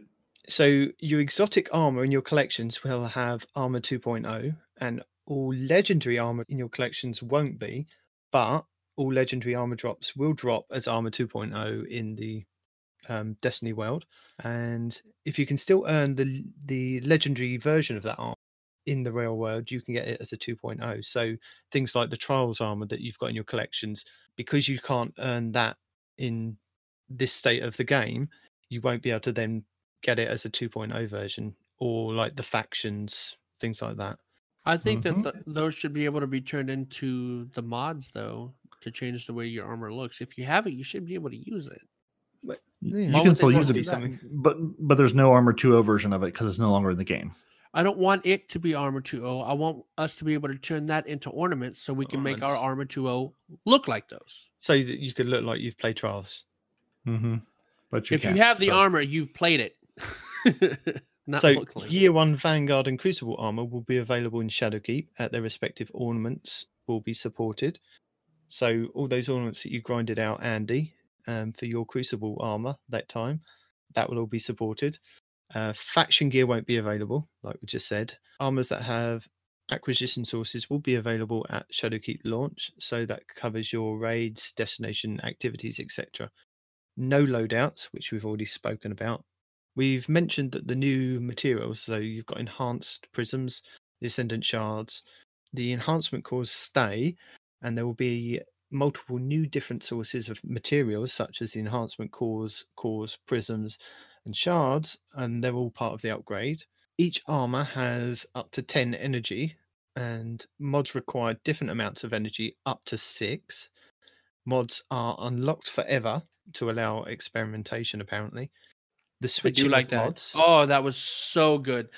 So good. I'm sorry. I just that was good. Oh man. Yeah. The switching of mods costs 500 glimmer, so you can switch, switch your armor around as much as you like. It only costs you 500 glimmer. The new mods can be found at the gunsmith on rotation to purchase and then be available forever. Sources across the game, like raids, Iron Banner, will provide high-end mods, maybe new ones, but they haven't been revealed as yet, though we have seen a few pictures. So with the new mod system, they say if the mod doesn't stack, it won't allow you to equip the mod. So the system won't let you waste time. Old mods will not depreciate. Or be deprecated either. Or what? Old mods will not be deprecated. Deprecate. Yeah, they aren't going away. You should delete them all, but they aren't going away. Yeah. I was going to say the existing super grenades and melee mods will not convert over to the new system, but you can still use those on old armor pieces that you have. So if you still enjoy using those on your armor, you won't get the intellect, discipline, and strength on that piece of armor set, but you can still use the equivalent from year 2 on your old armor pieces. And saying that, so intellect covers you for your super regen, discipline is your grenade regen, and strength is your melee regen. Slotted in mods are shown on the armor's tooltip page, like your current armor does at the moment, so it will tell you what mods you've got slotted in as you view it. Which is really nice to no longer have to inspect the piece of armor to say, what did I put in this again? Or did I put anything into That's it? right. Are you good, Damon? You sound like you're struggling, homie. You don't have to read all of this. You don't have to be the official voice of Luke Smith the entire day. Okay. There's fact, we would literally prefer if there's you literally didn't read 3 other everything. people here. Hey, yeah, Nighthawk hadn't talked enough. Make him talk. He sounds like you. Talons. What did I say? Who's this Nighthawk. Nighthawk? We can have an extra person. It's fine. Just jump Right? him in as well. Thanks for joining us, Nighthawk. I'm not sure when you change names, but welcome. So listen, I was looking for a new listen, name. It's Nighthawk, fine. It's whatever. Tomato, potato. Okay, so general mods include increases to intellect, discipline, and strength, very similar to like we've got the super mods, grenade mods at the moment. but you can also have Solar Void and Arc, and Minor, Major, and Boss Resistance. Helmet mods are ammo finders and weapon targeting for every weapon type. Gauntlets have impact induction with reloaders. Chest pieces have ammo reserves and unflinching for all weapon types. Boots have ammo scavenger, weapon dexterity, and traction. Class items have things like perpetuation and increased super gains from certain weapon types, like kills, like remote connection. Randomized perks are gone, so they're replaced with armor energies and armor mods. For example, each armor piece can be dropped with random rolls with a maximum percentage. So you can the piece you collect may only provide 40% of the most efficient boost to your discipline. So one of the examples was, if you're running the Titan Code of the Protector, your Ward of Dawn now has Weapons of Light again, as the default on top of the existing Armor of Light perk. So, quick breakdown, the Armor of Light, that gives you the overshield when you're in the bubble. You're in the bubble, you're not going anywhere, you're not taking much damage, you are protected. Now, when you step out of the bubble, you're going to have a Weapons of Light. Now, the Destiny 1 version of Weapons of Light, when you walked out of that bubble, aka Ward of Dawn, it grants you and your allies 25% increase to weapon damage for 10 seconds. Don't know if that's going to be the same in this. I don't remember what the screen said when they walked out of it, so it may be different, but that was a D1 version. So basically it gives you, and all your allies, you step out of that bubble, it gives you a weapon increase for a couple of seconds, along with your Armor of Light. So yeah, while you're inside the Ward of Dawn, you gain significant damage resistance. You can also pair this with your Helm of Save 14, which will blind any enemy that steps into your bubble. And again, while allies pass through, they'll gain an overshield. So it sounds like you might also be getting the Blessing of Light from that, which is passing through the Ward of Dawn, grants you and your allies a shield that lasts for 10 seconds. So you could have a shield for 10 seconds, increased damage for 10 seconds, or just stand in the bubble and taunt people and let them come to you. It's also a good thing to use when you're fighting the Menagerie boss with the giant void walls. That bubble will tank the void wall. So you can put your bubble right now, today, at the foot of that boss and just wail into him with something non-explosive, like not a grenade or a rocket launcher, and you are immune to those walls that come through. And you can just pour damage into them. So that's your fun bubble tip for the day. And hunters, you're getting a buff, aren't you, with Way of the Pathfinder? Respawn. Okay. You're the hunter. What? Oh, sorry, I was distracted. You've got a new combat provision subclass perk, so that grenades damage gives melee energy. Well, I'm here now. All right, stand up. Invisible. I can read it. Okay. Go. Hunters, the Way of the Pathfinder, we have new combat provision subclass perk. It says grenade damage gives melee energy while making allies invisible with your smoke gives you grenade energy. Okay, I forgot a comma there. That's my bad. This creates an interesting synergy between your abilities. You get an indicator on your HUD when you generate ammo with perks. No, this is something different. You're just continuing to read, aren't you? Yeah. Why? No, it says respawn explain. Do you know how that changes? I don't know how that changes Way of the Pathfinder, since I don't run a hunter or know what exactly gives you. Is that better or worse than what you have today? It is, because, okay, so grenade damage gives you melee energy, right? And your smoke grenade is your melee. So what happens is when you hit stuff, not grenade kills, mind you, just grenade damage, right? And that's the only subclass where hunters get like kind of a void grenade that acts like your solar grenades on warlocks, just kind of sits there, makes a damaging thing, right? It's not a one and done kind of thing. So while it's sitting there damaging people, you're getting back your melee energy.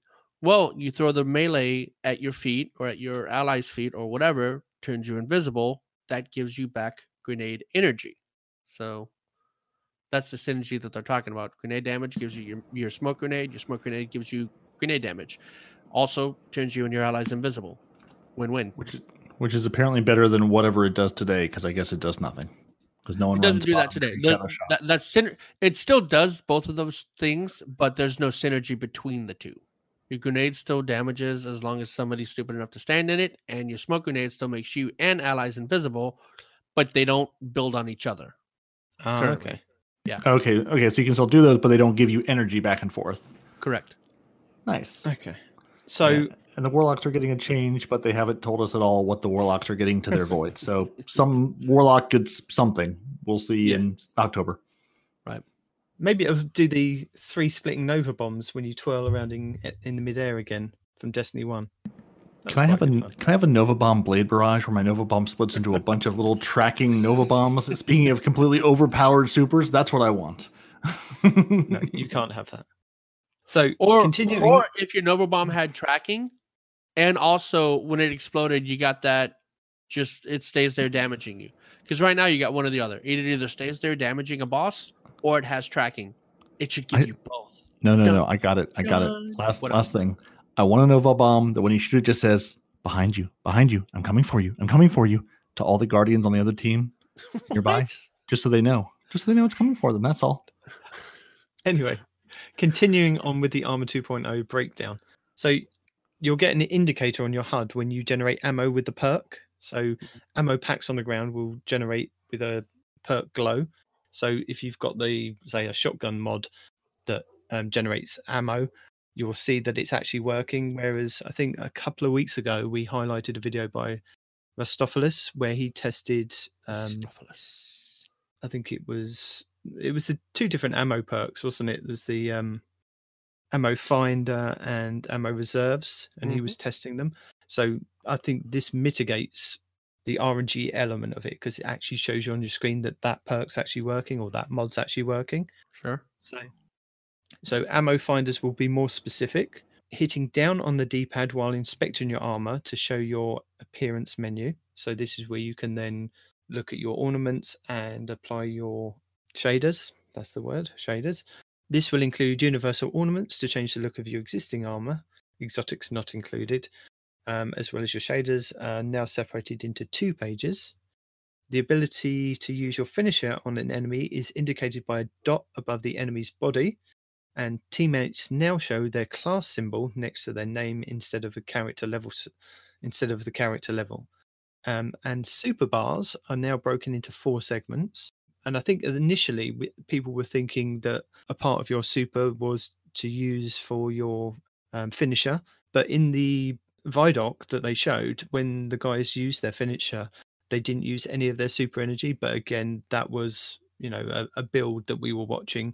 It could be part of your super that is used to use the. Well, if you recall finisher. what he said some perks of the finisher, depending on what they do, Yeah. could use super energy.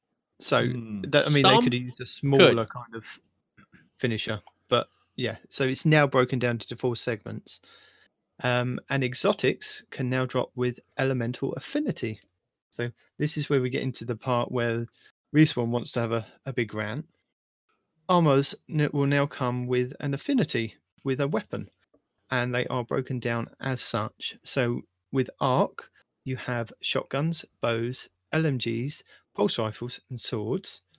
Void, you have hand cannons, scout rifles, sidearms, grenade launchers, sniper rifles. And for Solar, fusion rifles, linear fusions, auto rifles, submachine guns, and rocket launchers. So the specific burns of a weapon are not changing. So you can still have that Void burn SMG. But to use the enhanced weapon mods, you need to use the armor piece that is supported by that mod. So what that means is there'll be enhanced hand cannon loader that you have to use on a Void armor piece. Mm-hmm. But I think Luke Smith goes on further in one of his part 2 or 3 and clarifies this, that there are small arm reloaders which basically do what normal hand cannon loader does at the moment. So you can equip that on any piece of armor. It doesn't have to be part of the affinity set. So with this, I mean, the elemental affinity is just stopping people from collecting 1 set of armor for each element and then stopping at that. Because if you imagine that you get like the Arc, Solar, and the Void, and you unlock all the mods for every set, you only need 1 set at that point. You don't need to grind it out for any other sets. I mean, yes, you might want to kind of tweak your intellect, discipline, strength, mobility, recovery, and resilience. You may get different rolls from what you get. Is that locked in stone once you set those, or can you change those after the fact? You can upgrade the armor, but that's what's going to be dropping as random rolls. Okay. So something that you get from the EDZ is going to be lower than what you get from, say, the raid, because that's a pinnacle event, or Iron Banner, because that's being classed as pinnacle. So, you know, we're not 100% sure at this point in time, but we know that something that you say get from the EDZ is going to be low in stats compared to something you get from a raid. So say you've got the raid set and you've got the best possible set that you can get for Void, Solar and Arc, and you've unlocked all the mods. Where's the gameplay after that? You know, so this is why they're putting those affinities with those armor pieces. I mean, they said that it's a kind of test for now. I mean, they can put more mods in the system, they can unlock the mods. So this is what we're getting at this point in time. But here's my thing. Are they locked? Meaning, okay. Yes, for now they're locked. So no, hold on. So in this example, right, a hand cannon mod is dropping as void. Yes. Right? Yes, that is it. That's a void affinity. It's an affinity with that armor piece. There's nothing wrong with you have to have a void armor piece to use that mod. Yes. Let's say I only use hand cannons and I'm going in, let's say the burn is arc, right? Well, I want armor that's strong against arc, but I can't use my enhanced hand cannon targeting unless I'm wearing void armor. That's at the moment. Do you use spec for a whole void set if you're going in a void Nightfall or something like that? Yeah, I take a look to see what I have, to see what works with my loadout, You because put a all of full my set on, armors, all of my armors, masterworked. Listen, they're not. I'm asking you a question. They're not. If you're telling answering me your question, but you're interrupting me before I can answer the question. So it's one or the other. You gonna ask, or you gonna let me answer? I've got an answer. Thank you. I don't masterwork them, no, but I do get the armor pieces that are strong against the burn, whether it's 2 or 3 void resistance or 5 void resistance. All of my armor pieces have the void resistance for like a void burn. No, I don't masterwork them, but they do give me some protection. So what's the issue with you putting on 4 armor pieces that are, say, solar resistant and 1 void? Because right now we don't know what kind of setups they're going to be. What if all of my perks that I like to use are all different affinities except for the one that I need? You know, they shouldn't be locked. You should have a void hand cannon. You should have a solar hand cannon at hands. You should have. That's what I'm trying to explain to Respawn, is that the affinities don't necessarily mean that much in this point of time, because at the moment, unless you're telling me that you've maxed, masterworked every piece of armor that you've got at the moment that you use, and you rotate that out to use that in certain, activities, let's face it, you only get a minimum amount of resistance from a minimum is better than none. From getting a full set. Right? A minimum is better than none. What they're trying to do is stop, it stops people from putting on, say, like a hand cannon and sniper or shotgun on those pieces of, like, say you get hand cannon on the helmet. Sure. And you get shotgun on the, where is it? The shotgun was arc, wasn't it? Yep. So you're going to have to specialize. So you're either going to have to go with working with your hand cannon, or you're going to have to go with working with your shotgun. So I don't mind that. The affinity. But that's why they're doing it. Because you have yet to explain why they're attaching an elemental affinity. You can put it on different weapons. Because you can put all of them on the same armor piece, and that way you can't stack those. You can't. That's what I'm saying. You can't put enhanced hand cannon targeting and enhanced shotgun targeting on your helmet. That's why shotguns are arc, so it'll be an arc helmet. Void is going to be your hand cannons, and your sniper rifles are going to be void. But you're going to have to make a choice, either hand cannon specialists. I don't mind making the choice between shotgun, sniper, and hand cannon. I mind making the choice between what armor I have to choose for that for But my that's the- resistances. That's the only reason they've put those specific types in that specific affinity, is to stop people from like aping around the map in PvP. Right. You can't be a specialist in everything at once. You can be a you could be a specialist in shotguns, that. bows, and You can do that So same what's- thing without so adding what's an the elemental issue? affinity to it. No, but that's so what they're trying to stop. so you're not upset about the game change. You're upset about the way they changed the game. Yes. I don't want Why? to. I don't want to have. Then why does it matter? Because Why if does you it have to have a void armor piece to utilize that void enhancement, right? Yeah. Well, I can't use that in anything that has a solar or a Yes, you freaking can. arc burn. Yes, you can. I'm losing out on the burns resistances if I do burns that. are different than the affinities. You can still use an arc burn. The burns are not the affinities. You can use a void armor piece. I'm saying if with you're an arc in, weapon. I'm It saying if doesn't- you're in something that has an arc burn, and you're wearing void resistance armor, so that you can have the void affinity perk, it's it's one not piece. meshing. It's one piece that's not going to mesh. So you can have 4 out of 5 as opposed to 5 out of 5. And that's only for that one piece. Is What it if giving all you- the is things? it- What if all the things that you like happen to be different elemental affinities, and now you're then just all over you- the place? Then you literally play the game as it is today. Honestly, you play the game as it is today. I mean, that's I think you guys are I just don't think- being no, dismissive about this. They No, could have no, done the no, same no. thing without having to add an elemental affinity to the armor piece. right. But they're trying. I honestly think people aren't building full sets of armor and matching all of their burns to it. Or even if they are, it doesn't matter if you have a full set of void hand cannon specialists, does it? And going into an arc or a solar nightfall. You know, won't have you'll as much get- resistance if you did that. No, you but won't you'll have get any resistance resistance against actually. the void. Yeah, but you're not going to be like one You're shot still, dead. you're still getting the resistance from your armor. You're just not getting a little bit of extra resistance. This is why they've added the specs of mobility, resilience, and recovery, intellect, discipline, and strength, because they want you to focus on those and not the affinities. Right. The numbers of the perks on the armor are what you're going to care about. The tiny little bit you're getting from the affinity is not going to be what makes Then or they breaks shouldn't your have experience. had any elemental affinity. They're introducing something Well- to cause problems needlessly. You're not. They're making it so you can't specialize in all the weapons all the time. That's all they're doing. This is the way they've chosen to do it. They 100% could have done that I 10 mean, different ways. I mean, can you 10 different run better around? ways. Can you run around with an enhanced shotgun perk, an enhanced hand cannon, an enhanced fusion rifle perk right now? I All don't at know. once, all on the don't know. gun? You don't can't. know. You've got to choose one or the other. You know, Unless you they can't drop have on an different armor pieces, You technically, can't have I guess enhanced. you could. all No, the you things- can't.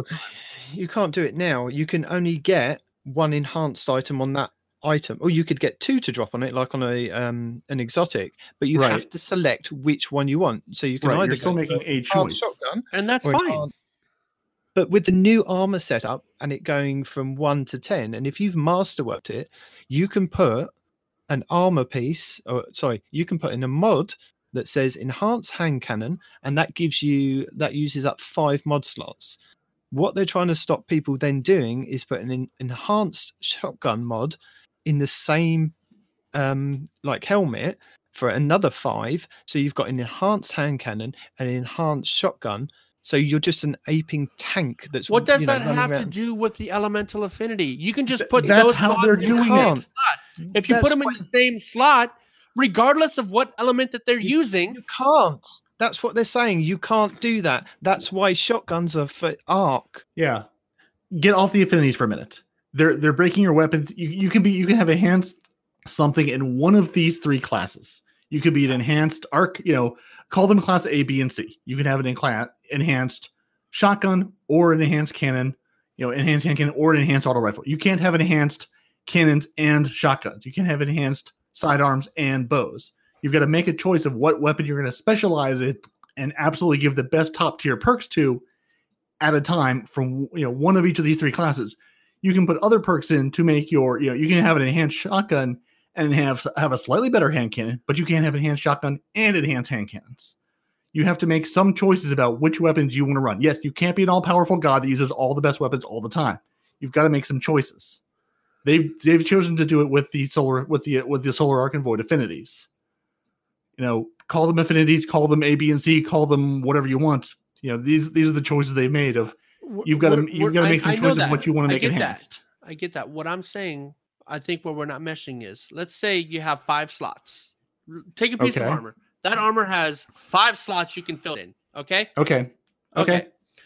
To prevent people from having masterwork hand cannon and masterwork shotgun and masterwork sniper, right? All those can only be fit in the same slot. That way, if you have one in there, you can't put another one in there because it's the same damn slot Right. within the armor. Right. You don't need elemental affinity. It doesn't have to match a void headpiece. It doesn't have to match an arc headpiece. You can just put them all in the same goddamn slot, and you can't equip more than one. Okay, well, that's not the way they chose to do it. So they chose to do it with these 3 affinities. What's It's the issue? overcomplicating it because now I have to have a void helmet if I want to use an enhanced hand cannon. Like No, you're not going because to have a void helmet laying around?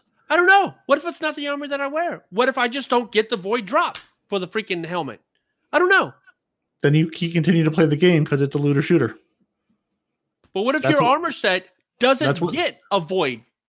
I don't You know. how will they get can- a void at some point. They will. Yeah, they're random affinities, they're random drops. You will get it eventually. This is the point of a looter shooter. You keep playing until you get the loot you want. You're not going to have everything you want. You have to keep playing the game until you get it. Whatever. I get your point. I'm just tilted that they used elements to do that instead of just putting them in the same damn slot. They've overcomplicated this. So in my again, opinion. you're not upset about the change. You're upset about the way they've made the change. Yeah. Okay, moving on. Helmets. No, Celestial, have you got anything that you want to say on it?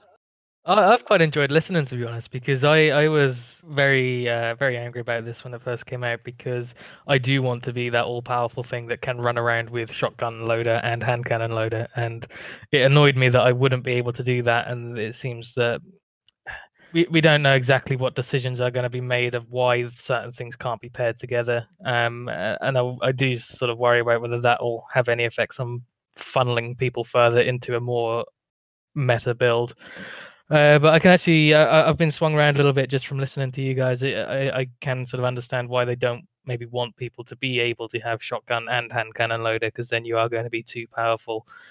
The energy thing, that's I don't really care about that, to be honest. Like you guys said, I've never spec'd my armor at all for the energy that I'm going to be using when I go into any piece of content. So I don't see that as an issue. It's just about the pairings of what you can and can't pair together is what worries me a little bit.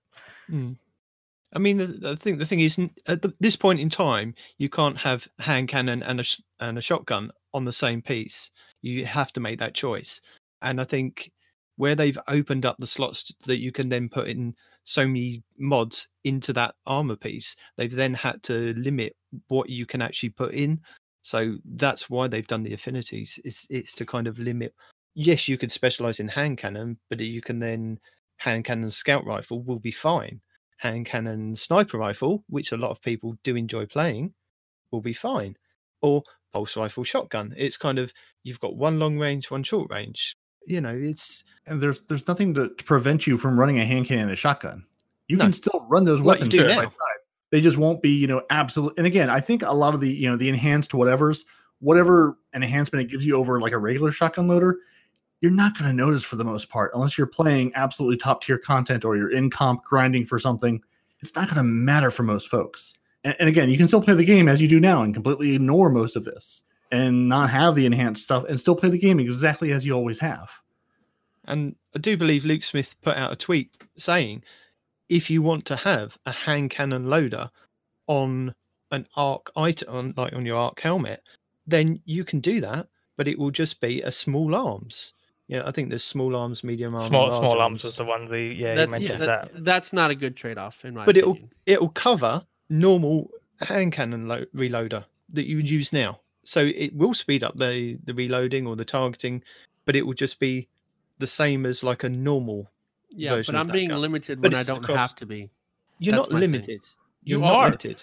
You can't use the enhanced. That is a limit. That is the definition of a can. limitation.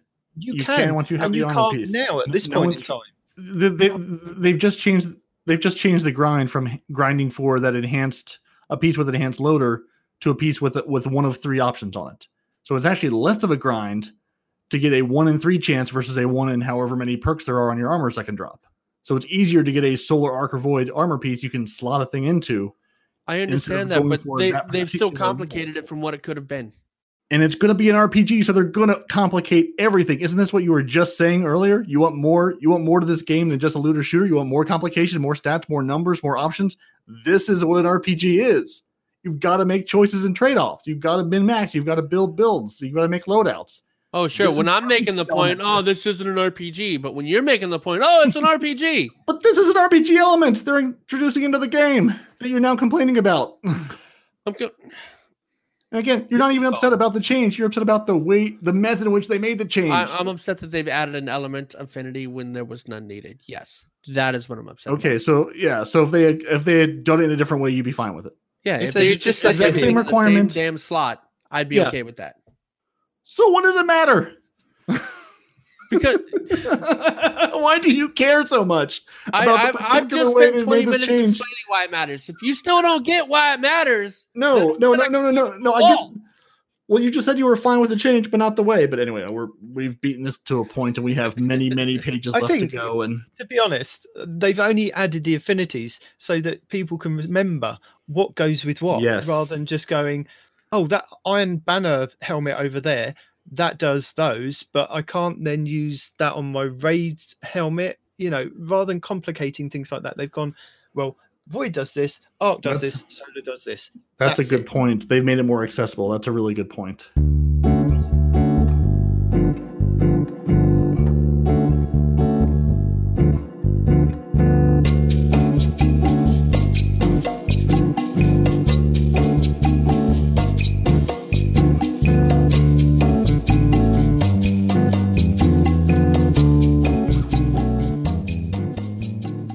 So who wants to pretend to be Luke Smith for Director's Cut Part 2? We forgot to cover our armor mod slots for the helmet. You get ammo finder and targeting. For the arms, I did that further up. Yeah, for some reason I've doubled up on that. Sorry. All right, moving on. Strike that. Reverse it. I can be Luke Smith unless Talons or Respawn wants to be. Nope. You don't want me to be Luke Smith right now. Or maybe you do. What's more entertaining? I don't know. Director's Cut Part 2. Here's where we're going this fall. The care and feeding of the RPG. Adding death. Yes, we're adding all the death. The care and feeding of the RPG. Adding depth. Improve customization. We want to give people who love the RPG aspect of Destiny, like many of us, more stats and depth on the character sheet to sink their teeth into. We've refactored a number of the stats in the game, we've overhauled the UI, and we've begun to separate capabilities from aesthetics. Destiny has and will continue to have weapons, armor, ghosts, ships, sparrows, and shaders that you can earn from activities to prove to the people looking at you, your character did the thing. What we are doing with the new armor system is saying, find the perks you want, find the look you want, pursue that armor to get the elements and stats you want, combine them to make your guardian. Destiny also has a microtransaction store that houses things like sparrows, ships, emotes, ghosts, holograms, and universal ornaments. The items in the store rotate and can be purchased with its Eververse. They have Eververse. Go there. You can buy things from Eververse. That's how you change the look of things. In Shadowkeep, these armor sets, weapons, ghosts, ships, and sparrows are coming from destinations and activities. Armor now has energy reading. We've gone over all of this. Mods of energy costs or affinities that Respawn's a big fan of. When you acquire the mod in the game, it's like getting a perk you can put on all the armor. So once you've found that enhanced hand cannon reloader from a pinnacle activity, you have it forever. You don't have to continue to grind for it or hope it drops on something. It's just a small glimmer cost to apply it to that armor piece. Basically, stats are rolled randomly. You now have intellect, discipline, strength, mobility, resilience, and recovery. And I was watching a Ristophilis video that I don't think we linked below, where he was saying, looking at the video, saying, okay, if you have something with a, high intellect, discipline, but a low strength roll, is that always going to be paired with, say, like a high mobility, resilience, and low recovery roll? Like, are those sort of pairs? Or is it all 6 random things where you could get, completely out of the blue what you want? And we don't have an answer to that. We'll have to see once the game is live to us. That would be absolutely bonkers. if all of them were random and they weren't tied to each other. Right. Because then you could get all sorts of ridiculous things. Oh, yeah. And again, you're going to have to make some choices on what kind of build you want to do. Maybe keep those demolition weapons around. If you're building a build with the grenades, they come back a little slower. Throw a demolition perk on a weapon. That'll up your grenades and allow you to play more of a balanced game. And it sort of makes the point where you can play with the new mod system, or you can not play with the new mod system and move to it eventually. Basically what they're saying is, those top tier players that have grinded and have those perfect armor sets and rolls and mods the exact way they want, they're going to be slower to move to the new system because they have what they want. the folks who either don't care or don't play that way may be quicker to move to the new system because it's new stuff for them to play with and experiment with. And they're giving us numbers. One of my biggest takeaways from the live stream we watched, there's actual numbers on things. I can tell when I put a mod in how much it changes my grenade or my barricade or my melee. There's actual numbers on things. It's not just bars where you have to guess what this means and what this does. So that's a really good thing. That's a nice change that I assume is, again, with the RPG game, you have to tell me, what does this do? How much does this improve or decrease my grenade respawn or grenade reload? Could be respawn. I'm like, what? What do you want from me? Every time I play the game this week and died and I see respawn in the corner, I'm like, no, I don't want to press a button. I don't want to invoke respawn. You can't make me. So, and Luke Smith is saying, here's what we don't want to happen. We don't want you feeling like the game deprecated all my old armor and perks. All the time I spent playing Forsaken, the annual pass content was a waste since all the perks on the armor you got were all turned off when Bungie forcibly migrated me to this new system. So that's not what they're saying, but again, through the course of time, that's what you're going to do. So they're not taking it away from you. They're just leaving it behind. So eventually you'll migrate to the new system. They said that you can totally mix and match between new armor and the old armor that you currently have at the moment. So you may have a Godroll hand cannon reloader on your helmet that isn't void that you want to use with your void set. Yeah, you can totally do that. Yeah, that was the only real saving grace I found from that whole thing. So you can mix and match. Yeah, that's sort of the nice thing is, you can sort of move to Armor 2.0 at your leisure. I do wonder if we'll see any really sort of funky builds there where they've moved some things around in the new system, whether you'll be able to sort of double down with guarantee. Old and new things. That is a guarantee. Look, dude, just keep an eye on Cheese Forever's videos. I guarantee you'll see some crazy stuff. It'll be fun. No doubt in my mind. Oh yeah, absolutely. And just what kind of things you can mix and match with, an armor piece you have now and an armor piece you're going to get and can spec out. Maybe you can't run 5 ordnance mods anymore and things, but you can find something even more powerful with that perfectly rolled old piece of armor and some of the new mods. It's going to be nutty for a while. Yeah. All right. Well, since no one else seems exuberant to read this, the pursuit of power, increasing player agency. Well, I'm actually trying to find out where you are because page 13. Whoever did the bullet points this time didn't make it blatantly obvious like it has been the last couple weeks. So. Yeah, page 13, right below in purple where it says parody numbers. Ah, gotcha. The first paragraph, the first bullet point below that. Give me colors. I need colors. I went with purple. I didn't know if that was one you could see, but I figured it was better than other things. Yeah, no, purple's fine. All right, purples. Pursuit of power. We'd like the act of chasing power and stats for your build to be something you have a little more agency over. Not a full-blown play whatever you want all the time, because that means people just find the most efficient thing rather than dipping their toes into a bunch of different activities, but certainly less restrictive than it's been in the past. Powerful sources in Destiny 2 ballooned during the annual pass. We're curating down some of those sources in Shadowkeep. Our target is to get the number of powerful sources closer to the Forsaken launch levels. We think that reaching max power can be a medium-term goal for power-progressing focused players. For those players, we hope the pursuit of stats and someday trying out new builds is their long-term goal. And Prime Engrams will be dropping once you hit 900, and once you accumulate, and you'll accumulate charges for them as you make your way from 750 to 900. We've increased the number of Prime Engrams you can earn each week and rebalance the value of each one to account for the increase in volume. Your world drops in Shadowkeep have a chance to drop at the player's current power level beyond the soft cap. So, for example, if you're sitting at an overall power of 912 and your gloves are at 906, you could have a chance to get a 912 glove drop out in the world with a legendary engram. So you won't have to just do powerful activities for powerful gear. There is a chance to bring you to your current level. It won't give you above that level, but it'll put things at the level you're at now. So you're no longer, hopefully, grinding as long for that one particular piece of armor that's sitting 15 light levels behind everything else. But it's also this, right? Because what do we come across most of the time? You either get a powerful piece of armor, which is above what you have, or something that's really, really, really lower than what you have. So by them bringing out this middle ground, that is still, in my opinion, going to make the level grind like 10 times better. Yeah, and just giving us less. I like the idea of curating down the powerful things, because right now it just feels like a huge task of things to go do every week. Yeah. And I like the fact that there'll just be a couple few of them. I can just go play the game, hang out with my friends, have a good time with it, And it doesn't feel like such a job. Okay, I have to get in. I have to go do this. I have to do this activity. Here's a powerful drop over here. I have to go do my flashpoint. I have to go over here.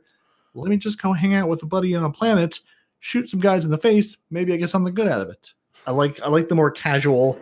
I'm hoping this is, again, as we sort of talked about, they've really seemed to focus on what the streamers are looking for and playing at that pace. I hope now with Shadowkeep and New Light especially, having a free-to-play version, bringing in some people who aren't going to spend 80 hours a week on the game, they're switching that focus back and making it a little more accessible to everyone. Yeah. So, preparing for New Light. We want to get new players and veteran players colliding quickly. Why is Celestial not reading that? Dude, you need to get involved. All right? You're the guest. Hey, I'm just a guest. I leave you guys to read the main part. I'm just here for commentary. Put him on the spot, dude. Look, this is you. You've not done this to any other person. Why are you doing it? No, he just talks over the other people and doesn't ask them a question and then proceeds to answer it for 15 minutes. Actually, he's given talent a little bit more than everybody else. We had Nolus on here. I made Nolus read. You also almost let Nolus talk a little bit, and she's the same way. You almost let him say a couple things. No, with Nolus, I had to edit out. Literally, he would say something. You would then go off for about 5 minutes. I'd edit that bit out and then just edit him together. So it looks like he's one long sentence when really it was about 30 minutes of him saying something, you saying something, him saying something, you saying something. It was like that for the whole thing. What's the problem? There's supposed to be a back and forth, this is why our guests don't want to read anything, because they know they're going to get interrupted by you every 5 seconds. I've been good. You guys have been reading. I'm just saying let somebody else read. He has been pretty good this episode. He has. Anyway, so they want to get new players and veterans working together quickly. So they're setting the power for this fall to 750 for both returning and new players. So here's what that means. Every single item in the game is being raised to power floor level of 750 when Shadowkeep and New Light launches. So October 1st, everything is going to be 750. So every item in your vault, every item in your inventory is going to automatically jump to 750. And they say it's like a free global burst of infusion for all players. So right now, you could and you should stop spending currency to infuse your gear or sets or that C tier weapon that you're keeping around just until the patch goes live and they say it's a good weapon. That means you, Night Demon. I'm not infusing anything. I haven't been doing anything. Don't infuse those 17 guns you have of the exact same kind in your vault. Don't do it. No, I'm now waiting till October 1st. So I wonder if this was, I think Andy made a good point. I wonder if this is partially to stop the forge farming. If you're all at 750, there's no way to get down to a lower light, because I'm going to guess they're going to take all our collections up to or about 750 as well, or the 730 where they are right now if you're 750. That doesn't even touch the forge farming, because like he said earlier, you still need legendary shards for infusion, and you still need enhancements. Right, but how are you going to forge farm with other people that are AFK? They're all 750 at this point. Yeah, all of your gear is 750, or maybe 730 from the vault. Oh my God! All of your gear becomes 750. There's no way to have lower level gear. Okay. So if we're all 750, your collection's either going to be 750 or 730 where it is now. You cannot have any lower gear. Then you're going to have people level 700 AFK farming. Which you can't, because it's all 750 gear. You can though. This is where new LFG is going to start existing, right? They're going to create LFGs for LFK farming. I don't think they'll even create LFGs for it. They'll just do it at 750, and it's just unlucky for the people that get matched for them. Yeah, but if they stay alive longer than a minute, you get sent to orbit. So, So it makes the farming a lot less attractive. Which again, I'm sure that wasn't their primary reason, but I thought he brought up a good point where it's not just what you have; it's everything in the game comes to 750 now. Which is a nice level set for everyone coming into it. I will say, I've been using my mask from the Festival of the Lost, so that has no power. Your new 750 mask? It's not going to have any power. Otherwise, I'm wearing that thing all the time. Yes, if they bring those as Bungie, please bring those to 750. I want to run around as a chicken man. That would be amazing. I want to run as a Solstice Armor chicken man. Oh, that would be incredible. You can't get those from your collections, right? Like if you've dismantled it, it's just gone, right? No, it's in your collections. Oh, cool. I won't tell you where it is, but you've got to go and find it. I have no desire to do so at the moment. So continuing on They say there are many buffs coming, and it's tempting to spoil a bunch of them. So he's basically not going to tell us. At D2 launch, we shortened the power climb, oversimplified the game, made it too easy to get items, focused on bringing in new players, and hoped that players would pursue looks alone as their end game. They were wrong. So, in Shadowkeep, we're introducing seasonal artifacts, and they're going to be unique to each season. And I like that. So does that mean your artifact just disappears? How do they do that? Do they just take your artifact away? Probably just say it won't work. Yeah. They'll either take it away, or it'll be like your tiny box of raisins. It won't do anything. Then you'll get it. There'll be no reason to use it anymore because it no longer does what it's going to do. Okay. So this is going to be a new item that's going to be on your character, and I believe it's just below the ghost on your character screen. And as the artifact levels up, it can do a few things. So first, it becomes a source of seasonal artifact mods, unique mods that can be equipped only during that season with that artifact. These mods may bring new experimental mods or powerful mods with reduced energy costs, enabling players and us to experiment further in Buildcraft space. Second, the seasonal artifact can reward players a power bonus, but that bonus is not applied to the gear, nor does it increase the power of the future drops, but instead to all of your characters. This is meant to give the players who can't or don't want to play pinnacle activities as the seasonal path to power. This way, even if a player doesn't play the raid, Iron Banner, or Redacted, they can still have a high power level for that season. Leveling the artifact to raise your power is meant to be a seasonal character growth. Each season will have a new artifact with new mods and change how you play, and power bonus will reset. In addition to curating the list of powerful sources, Shadowkeep will introduce pinnacle powerful sources.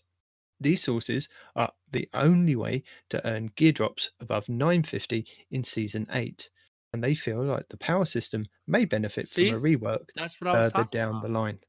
That's what I was talking about earlier. Specifically, this is the only way to get above 950. Right there. Pinnacle events. It said there where I just said it. Yeah. Yeah, but earlier you were saying the artifact also did that. Yeah, earlier with maybe the artifact also did it. But it's just the pinnacle powerful events. Just the pinnacle powerful events, not the artifact. No, but what? The seasonal artifact can reward players a powerful bonus, but that bonus is not applied to gear, nor does it increase the power of future drops, but instead to all of your characters. So it increases your power, but not the bonus to the gear drops. Right, but it does increase it past 750, I think is our point of debate. 950, yeah. I'm sorry, yes, 950. It does. Yes. It's meant to give it says that they meant to give players who can't. Oh, okay. Well, who don't want to play. He blanked out for me there for a couple minutes, so I think I missed a few words. I think it's made that a lot clearer. Because it's quite sort of says the only way to earn gear drops above 950, but not the only way to get to above 950. Thank you. Look at that reading. Yeah, there we go. See, 2 Brits. Now we have the power of 2 Brits better than 1. Woohoo! I got 2 dads. Wait. Both of which have given you up, though. Oh. Yeah. Hold on 1 second. Let me get ready to be Luke Smith. Give me a second. Let me spit out my gum. You're gonna do a southern accent? No. Turn off your Xbox. Channel the power of Luke Smith. Focus on the podcast. Stop playing Monster Hunter World or. I'm not playing anything. I'm not playing anything. I'm reading other things. Director's Cut Part 3. Stuff that we're talking about and whatnot. I'm trying to educate myself while I'm not reading. Okay, yeah, this is where I'm at. All right. So Luke, what the? Sorry, my screen jumped after I let go of the mouse. You can skip over that bit because we've already said Luke's explained in more detail. We've already said that one. Fine. General mods provide exactly the same effect. As hand cannon reloader, but it also affects other small arms weapons with a cost of 4 to 5 energy, depending on the mod, and do not have an elemental affinity associated with them. Why did you stop? He could speed you up, and it would sound exactly the same.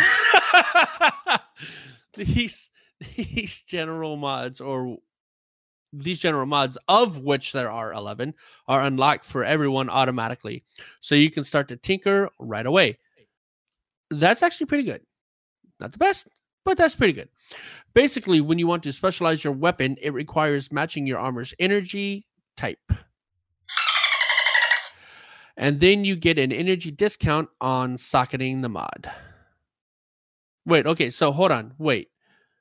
So does that mean if you have the matching affinity, it costs less to equip? Am I reading that right? Yes. Okay. If that works for enhanced as well, that would be nice, because that means I could also put a void on an arc. It might cost more. No, but you I could do can't it. put a void on an arc. Still can't mismatch it. You still can't mismatch the affinities. That's the system they've chosen to let you not match everything. Parody. How many more months are we going to go over this with him? We'll probably be in Shadowkeep. It'll probably get to December, and he'll go, September I can't understand 17th, why I can't put this arc mod in this void slot. Why Bungie? Why guys? Then why did he specify it'll give you a discount? 7 more weeks. Why did we have to 7 specify more it'll be discounted based on the affinity? I don't think it'll stop then.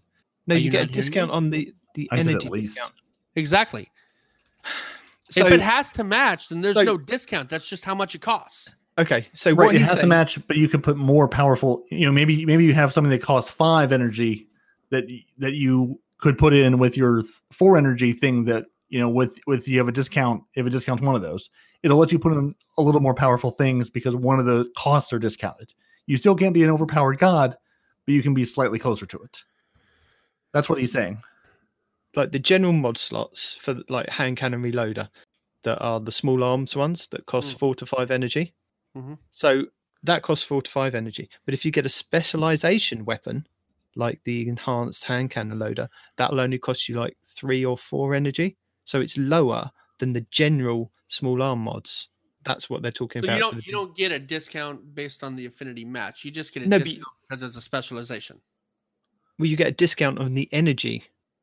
So you can fit more mods in there. So say the small arm I get what weapons you're saying. cost you 5 energy. That's what you were saying. Yeah, You've only then got 5 energy slots left. So you can only put maybe something really small and something in the extra couple of slots. Yeah, I gotcha. That was a verification. All right, cool. So, combat, the inevitable collision of action and RPG. We want the game to be an awesome power fantasy where challenge can push back on its players. The display values for damage for Shadowkeep rocket off the graph and become almost vertical. The inflation for damage is getting retooled this fall. Behind the scenes, we're setting up damage display system to last. Behind the scenes, we're setting up the damage display system to last. That sounds better. We are not nerfing your outgoing damage. Rather, we're refactoring the displayed number game-wide. In the game today, if you're 50 power below an enemy and you shoot it, you deal a big old donut, which I'm assuming means 0. Another change we've made for fall is that we've lowered, raised, the immunity wall to 100. This means you can now deal damage to enemies that are up to 100 power level above you. He said below, but I'm assuming he meant above you. Consensus? Lowered, above. Yeah, because he wasn't sure whether he lowered or raised, but he didn't correct it the other way. Yeah. All right. So buffs, debuffs, and stacking rules. So I think this is where a lot of people were kind of on podcasts that I'd listened to the beginning of the week, where they were saying like Lunar Faction boots and Well of Radiance and all that is going to get nerfed. Rally Barricade, the new Ward of Dawn. They don't know how this is going to work because you can kind of stack this, stack that. So I think this is them saying this is how it's going to work. Did you want me to do that bit? I'll do that bit. I mean, you can. You've already started it, okay. So go ahead. So the way damage stacking works in game right now is busted, and they admit that. Multiplicative damage combines with the exponential damage inflation above to send damage numbers to soaring heights, of which we cannot continue in this way. So we've overhauled the system under the hood, so damage calculations use only the most powerful buff on the player at a given time. It's got a nuance to it, though. If you're under the damage effect of something stronger than the Well of Radiance, you will still receive the healing effect from the well, but the damage bonus would come from other buffs, e.g., Lumina, Weapons of Light. We've made some changes to the debuffs as well. Debuff is an effect that weakens an enemy. We've touched the effects and durations of a number of them. These effects include Hammer Strike, Shattering Strike, Tractor Cannon, and Shadow Shot. Shadow Shots will now work on powerful weapons as well. In general, only one ability buff can be active on a player at a given time, and enemies can be affected by only one debuff at a time. There are notable exceptions in the form of exotics and weapon amplification perks, Kill Clip, Rampage, etc. The exotics and the weapon amplification perks will remain multiplicative, increase the damage and above the ability buff values. Okay. So the only question I have, and I don't think he's addressed it, and this could be a discussion, is if we're revamping the whole damage buff or resistance debuffs, right? Does that mean that they're going to change boss battles? Because if you recall, he said once upon a time that they designed encounters based on how overpowered we are. Or if they're nerfing a lot of this stuff, and that, I mean, essentially it is a nerf. So if they're nerfing the damage output that we can do, does that also mean that they're going to redesign these encounters that have been designed around our damage output? Or is it just going to get flat out harder? No, I think let's take the recent raid, the Crown of Sorrow. Sure. People are able to one phase the last boss. Sure. And that is basically due to the fact that we are overpowered. So I think with the changes that are coming with Shadowkeep, what's going to happen is that it's going to come down to teamwork and the way the mechanics are meant to work. So you won't, or you possibly could one phase the boss, but it's going to be harder to one phase. It's going to actually play to the game mechanics. You're going to have to actually do what's required, and it may take 2 or 3 phases to actually kill them. The same with Callus. If you go back and play that raid, if you're going to go back and get that armor set in the new 2.0 version, then it may take all 4 plates on one phase to kill him, or it could take 2 phases on all 4 plates. It could be 1 plate, 1 phase, that's it, over and done with. We don't know with the new system, but I could see like people taking turns what they actually do. You know, one point you've got like the debuff with the tractor cannon. So let's say Crown of Sorrows, you tractor cannon his knee, you're standing your Well of Radiance, you're getting the damage, or you're getting the damage mitigation, you know, getting the healing, but you're not doing the extra damage to them from the tractor cannon as well as the well. So you're getting one half of that. So right. I think people are going to have to. Yeah, but I think people are going to have to kind of work things out of if you are going to one phase them, it's going to be kind of working together. You know what I mean? It's going to be more planned out rather than kind of just hit the guy with everything we've got like it is now. You're going to have to chain your abilities and time them properly rather than just whacking everything down and hoping for the best. Yeah. And here I was thinking it was going to be easier for the Frozen Clan to do raids. That's never going to happen. Oh, well. So they've got a simplified version that they go into. Say buffs that apply to a single weapon, say Rampage, Kill Clip, and Exotics, can still stack, but the buffs that affect all your weapons no longer stack. The most powerful of those buffs will be applied to your damage. And supers in Destiny were overly restrictive at launch, but now the pendulum has swung too far in the other direction, and they'll start to bring those back towards the center in Shadowkeep. They say that we want super kills to feel earned, and we want players on the business end of the super to feel like they can make a big play and put down that striker titan. So supers will be just as powerful, but they will be more strategic choice. We're reducing the effectiveness of orbs on refilling the super meter and reducing the super energy gained from kills and assists. So another slight nerf to how it was recently. So, you know, we've taken back some of the super generating armor pieces. Now we're going to take back some of the orbs. But, you know, you've still got things like bad juju. You've still got masterwork weapons. Do you think that the bad juju is going to be more relevant at that point? No, but be more of a meta? You've got you've got more of a chance with your masterworked weapons and your exotic weapons that give you more super, and then you've got armor pieces that give you super. You've now got all the new stats like your intellect, discipline, and strength will then all play a part in rebalancing it out. So in a way, it is a nerf to what originally was in year 2, but then you've got new stuff coming in that would then ultimately affect that. So you may not necessarily see it as a nerf once you kind of get to that, pinnacle power level. It Well, may kind of. I think it is a nerf, particularly for Crucible. I think maybe it's not so much of an issue for PvE, but it is a big nerf for Crucible, and it needed it. Supers are just flat out broken in Crucible, as far as I'm concerned. At the minute, there is nothing you can do. It's just a death sentence as soon as you hear one coming anywhere roughly in your direction. And I fully welcome this change to tone supers down. I mean, they still say that supers are still very, very powerful in the PvE game. Players will just need to be slightly They're more just harder to specific get. with their timing. Yeah. No, I think the orb generation, you still generate a ton of orbs these days. And there's normally hundreds of orbs. No matter how you justify it, that last sentence makes it harder to get your super. There's no way around it. If you get less energy back from kills, less energy back from orbs, less energy. No matter how you justify it, that last sentence says they're bringing the game. It's going to be harder to get your super back.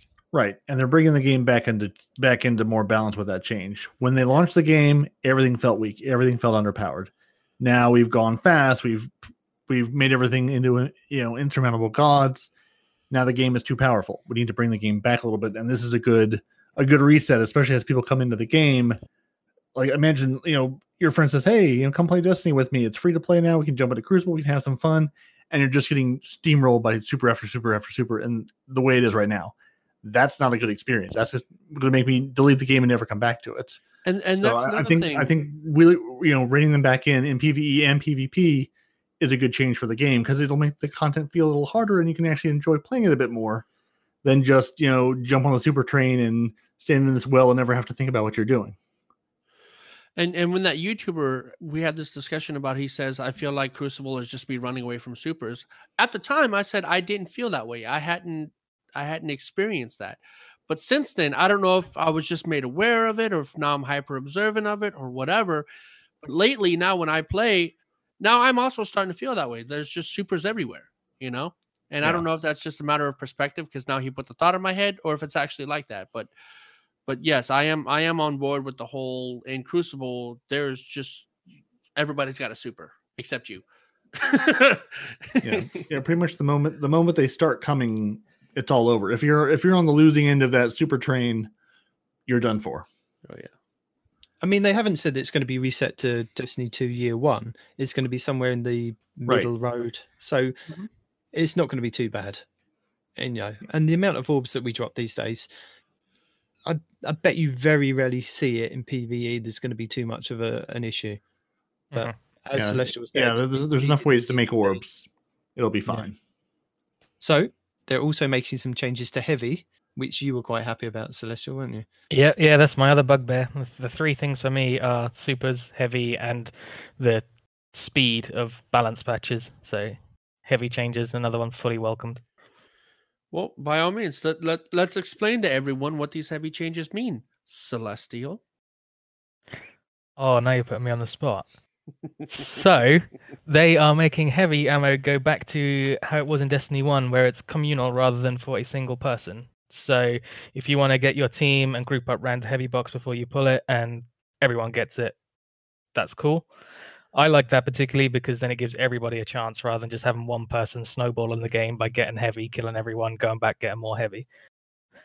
They're also looking Initially, was it like that in Trials? I seem to remember at some point in time in this game that was the thing. No, I'm asking. That's a question. So Trials was kind of, it was the same thing. Everybody got it when you pull it, but it was only on one round. It wasn't available all the time. It was something like round 3, I think, had Heavy, and that was it. And there was actually an option if both teams agreed to waive it off, and then you wouldn't have Heavy at all, which was just the perfect game. Less Heavy, the better. So the other things that they're doing, they are reducing the amount of ammo per brick that you get for PvP, which is again a nice little tone down. So they not got somebody running around with a hammerhead for 3 hours shooting everyone. The only difference they're changing, actually mentioning back to the sort of communal pulling of it, it is going to have a little bit of a window of time for everyone to grab it. You don't all have to be standing there at the exact same second. I think with Destiny 1, you had to be within like 20 meters, didn't you? You had to be in the It vicinity. was, yeah, like 20 meters, and that brick would stay on the floor for like 5 seconds or be something. on the Yeah. other side of the map and still have access Oh, to it. yeah. You had to be quite close. Yeah, I definitely remember screaming at both Frozen teammates and Blueberries going, wait, I'm almost right there. And they pull the heavy right before you get into range. And it's like, well, you guys get heavy and I'll just stand here and look pretty. I mean, Yeah, they say this is... Sorry. Go on, no, go ahead. I was going to say, they say this is for 6v6 playlist. So I was just wondering if it might be Iron Banner as well, because that's a 6v6. That's all I was wondering. I would imagine it will be for Iron Banner. Yeah. Now we're gonna have to edit you asking all these damn questions, Demon. Damn it! Let the man talk. Yeah, always cutting in. Right. But on the same token, right? This sounds pretty cool. See, here he goes. But I'm all for it. No, listen, It's I'm all it's for a it good too. change. And I miss the D1 way of not one Yes. person gets heavy and you can actually spread it around a bit. Until the entire enemy team all have heavy. Right, but you have less of it. Yeah, that's the thing. There's it's going to be less of it. I'd much rather have 4 guys have 1 rocket than 1 guy have Hammerhead from now until next Tuesday. Okay. Well, one guy, when he gets it, he gets 2 rockets. Now the whole As it community is- gets it. Now there's 6 rockets. You've increased the rockets You on the get field. less. You're going to get less heavy out of the box. You get 2 now. You'll probably get 1 going. Yes, in but Shadowkeep. 6 people getting 1 rocket is still 6 rockets on the field instead of 2. Fine, I can outrun Yeah. rockets. That's what I'm I'm But still- saying. I'm still the good with difference is that's then 12 rockets on the field. There's 6 on your side, 6 on their side, rather than just one Right. person on their team having 2 and your team having nothing that you can do about it. Right. I don't know if they've confirmed whether it's going to be 2 bricks available at the same time like they did with Destiny 1, though. That's the only issue. Oh, Yeah. that could be an issue. Yeah. Hopefully They they haven't go said back it to here. full Destiny 1. Hopefully they will, because I hope they've learned that lesson. But yeah, we'll see. There's a We lot will of see. people saying a lot of hopes in this sentence. In this, Right. this- That's all I've got left. I have Yeah. to cling to hope. Yeah, I mean that's all we can say. They're not going to tell us exactly what they're doing. We're going to have to wait till October and see. So, and again, I think it's just like the Whisper of the Worm. If they do it and they say, okay, this is so broken, we have one heavy box. It's leading to one team winning and losing every single time. Let's have the second heavy box. Let's do what we did before. Let's relearn that. Hopefully they don't have to relearn that lesson, but they may have to. And if they do, we hang tight till they do. But let's get to the many things we still don't have from Destiny 1. All the missing game modes. Dun. Go on, Celestial, you carry on. You want me to carry on? Yeah. Okay, so the first thing that they're talking about in those Destiny 1 missing modes are the changes to trials, which they changed so much. It went from 3v3 up to 4v4. It really was quite a lot there. There were some cool parts. They said the Emissarigo was pretty cool. She had their own little environment. They could go climbing up the towers. Some of the gear was pretty potent as well, but Trials of the Nine didn't really work the way that they'd hoped for. With that being said, Trials of the Nine is on hiatus indefinitely. I'm going to point out in there that the interesting part is that they put the emphasis on the 9. I think that's kind of alluding that we're going to get Trials of Osiris back, or some variant close to it. So let me do the YouTuber version. Trials returned confirmed. Yeah, I think you're absolutely right. We're not getting Trials of the 9 back, but we're getting Trials back in some form, probably as a 3v3 elimination again. If not immediately, they're definitely moving in that direction because that's where we're going next. But no Rift. Still no Rift. We don't get to have a spark and dunk it. Is Rift just gone forever? I miss Rift as well. I don't know why Rift got all the hate that it did. I really enjoyed Rift. Yeah, I enjoy this option. At least as a rotate. I look through this list, going, okay, they're bringing that, but no Rift. Rift is nowhere to be seen. Did the guy who developed Rift left to take all the code with him? I'm very confused about this. He took the patent with him. Right? Yeah, he's like, I'm taking my spark and I'm leaving. You can't have it. It's my spark now. Yeah, I'm just like, why bring everything back but Rift? I don't get it. So Talons, tell us what's going to happen this fall. This fall, they are making significant changes to the PvP portion of the Director. In Destiny 1, players could run a couple of strike groups, team up for a raid, and then play 6v6 PvP, or they could split off into 2 groups and play 3v3 PvP. But with Destiny 2, they decided to kind of completely break that pattern and instead had PvP being 4v4. So if you decided to do a raid 6v6 and then decided to split off into a PvP activity, 4 people get to come along, 2 people have got to sit on the sidelines. Bit of a shame. So they are looking at revising the playlist quite a lot. So quick play and competitive nodes are being removed from the director. Instead, they've added a classic mix as a connection-based playlist, which is always great. And that classic mix includes Control, Clash, and Supremacy, unfortunately. Competitive is being replaced by 3v3 Survival, which now grants glory. They are also going to have a solo queue for competitive 3v3 Survival, which I think is great. I think that's been missing from the game for such a long time, a solo queue. Particularly being 3v3 Survival just makes that absolute best. I'm incredibly happy with that change. Don't know if anyone else has any thoughts on competitive right now. Well, I did have something on competitive, but go ahead, Parody. Oh, I too am very happy because I tend to solo in competitive, get my light up a little bit, play my 3 to 6 games a week. So I'm happy to jump into that solo queue playlist and jump in there with my other solo friends. So even if we get stopped, we're getting stopped by 4 random people versus 4 working as a team. The only thing that I had, right, and this is before the whole maybe Trials is coming back discussion, was he still didn't really mention anything with the, how can I say this? So with New Light, there's going to be more players, right? Obviously, Crucible's going to change in that aspect. There's going to be more people in for various reasons.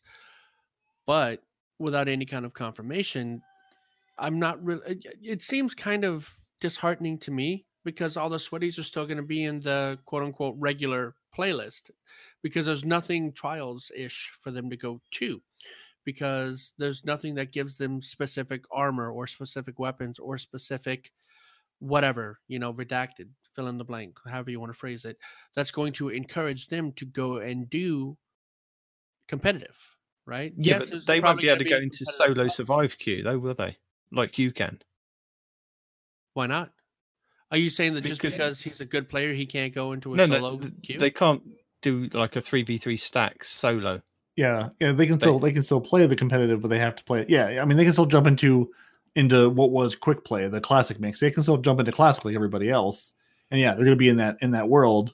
Yeah, a sweaty is still a sweaty. It doesn't matter what game mode he's playing. You may get the sweaty on your team though, and you'd like that, wouldn't you? No, when it comes to coin flip teams, yes, you would. I'm not the greatest when it comes to that kind of luck, RNG, whatever. Is it possible? Yeah, but here's my thing. I still would prefer something for them, and even me, because I did play Trials, right? To go do something that's worth a reward more than a pinnacle weapon that once they're done, they're back in regular playlist. Well, with that pinnacle weapon, kicking they're everyone's not talking ass. about it yet, but there may be pinnacle rewards or maybe something that you want to get out of it. They just haven't told us yet. Yeah, there's definitely something coming. Trials is going to come back. Probably not day one, but we're going to have something back in this upcoming season of Shadowkeep. So, shall we let Talons continue? Yes, continue. Sorry. So, as well as the classic mix playlist and the other changes to sort of the competitive playlist, there's also going to add a specific 6v6 control playlist, which is a good place for you to jump in with some brand new friends that you brought along to the game. And there's also a weekly 6v6 rotator and a weekly 4v4 rotator, which I'm really confused about because I thought we just agreed a few sentences earlier that 4v4 kind of broke the pattern of the game. They're still hanging on. That's what that is. Not sure why that's there, but they want to be really Somebody likes sure. But at least it's a rotator now, and it's not a all the time thing. It's an in and out kind of whatever, right? So there's some people out there that enjoy the 4v4, I guess. If you want to play 3v3, but you've got that one guy that just wants to hang out with you for 4, you can go into that playlist.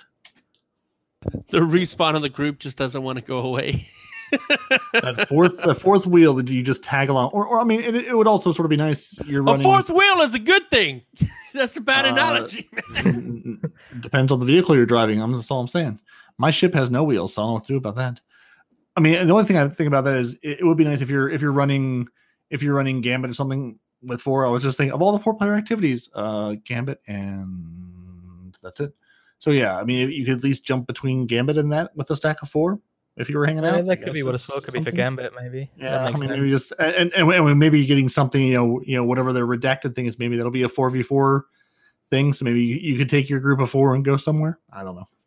Yeah, it does seem weird to say this didn't work, but we want to be really sure. Maybe they're thinking again with all the hopeful influx of new players.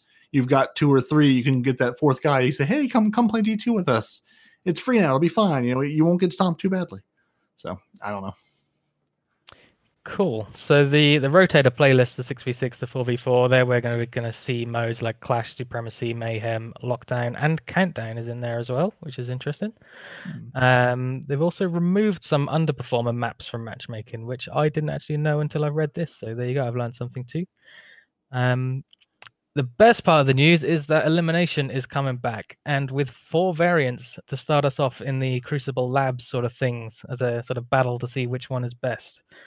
I'm really interested to see what way they go with that, because I don't know of much more they can do apart from the revive tokens and heavy differences. So 4 modes is quite interesting.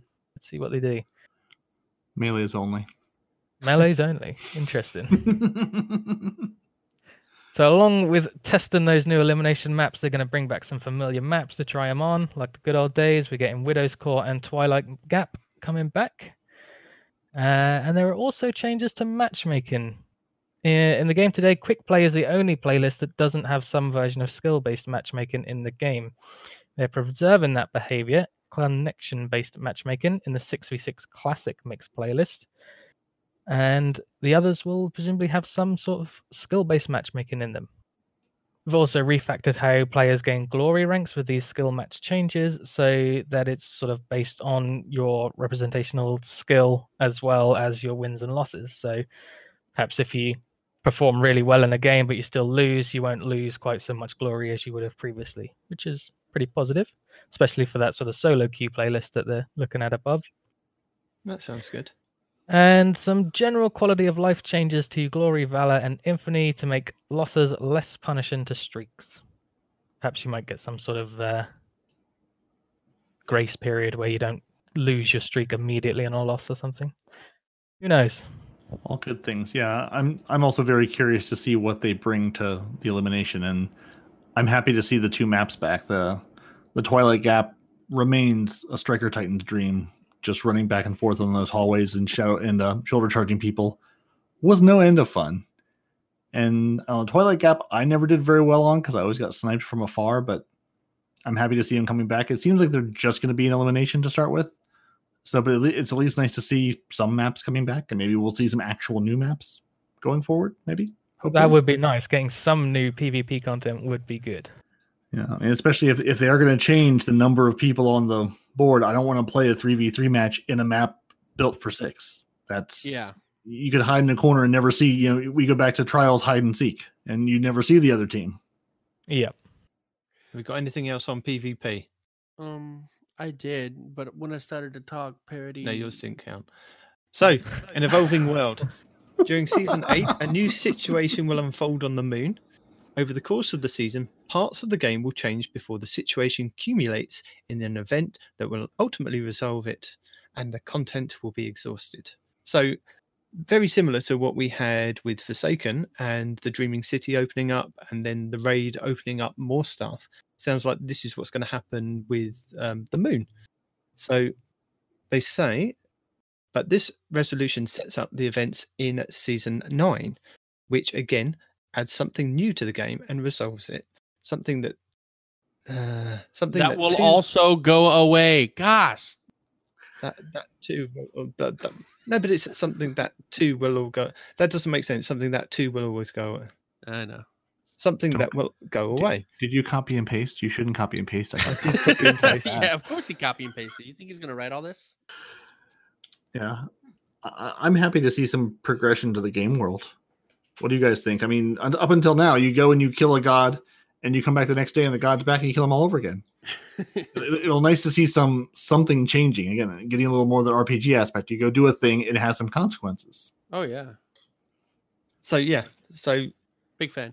they say something that will go away, but not before the setting up season 10 and etc. This year, we will see events that last for 3 months and offer new rewards to chase. Although at the end of the period, some of the activities will go away. For a time, the rewards will too. But we will also acknowledge the part of playing Destiny is collecting all of the stuff.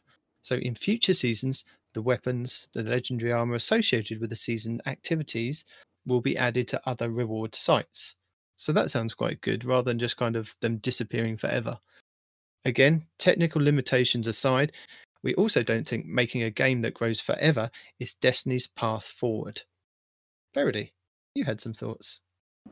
I've shared those thoughts. I'm happy to have something happen in the game that matters.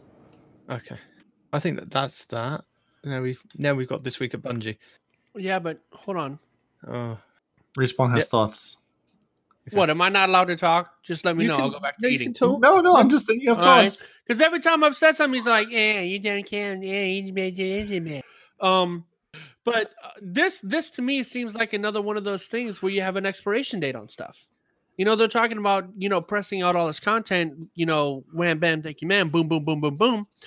But right here, hey, in 3 months, it's going to go away forever, or at least for a time, right? Yeah, They're restricting themselves. Leave but it it's open. it's like the Redrick Broadsword or the Redrick's Claymore.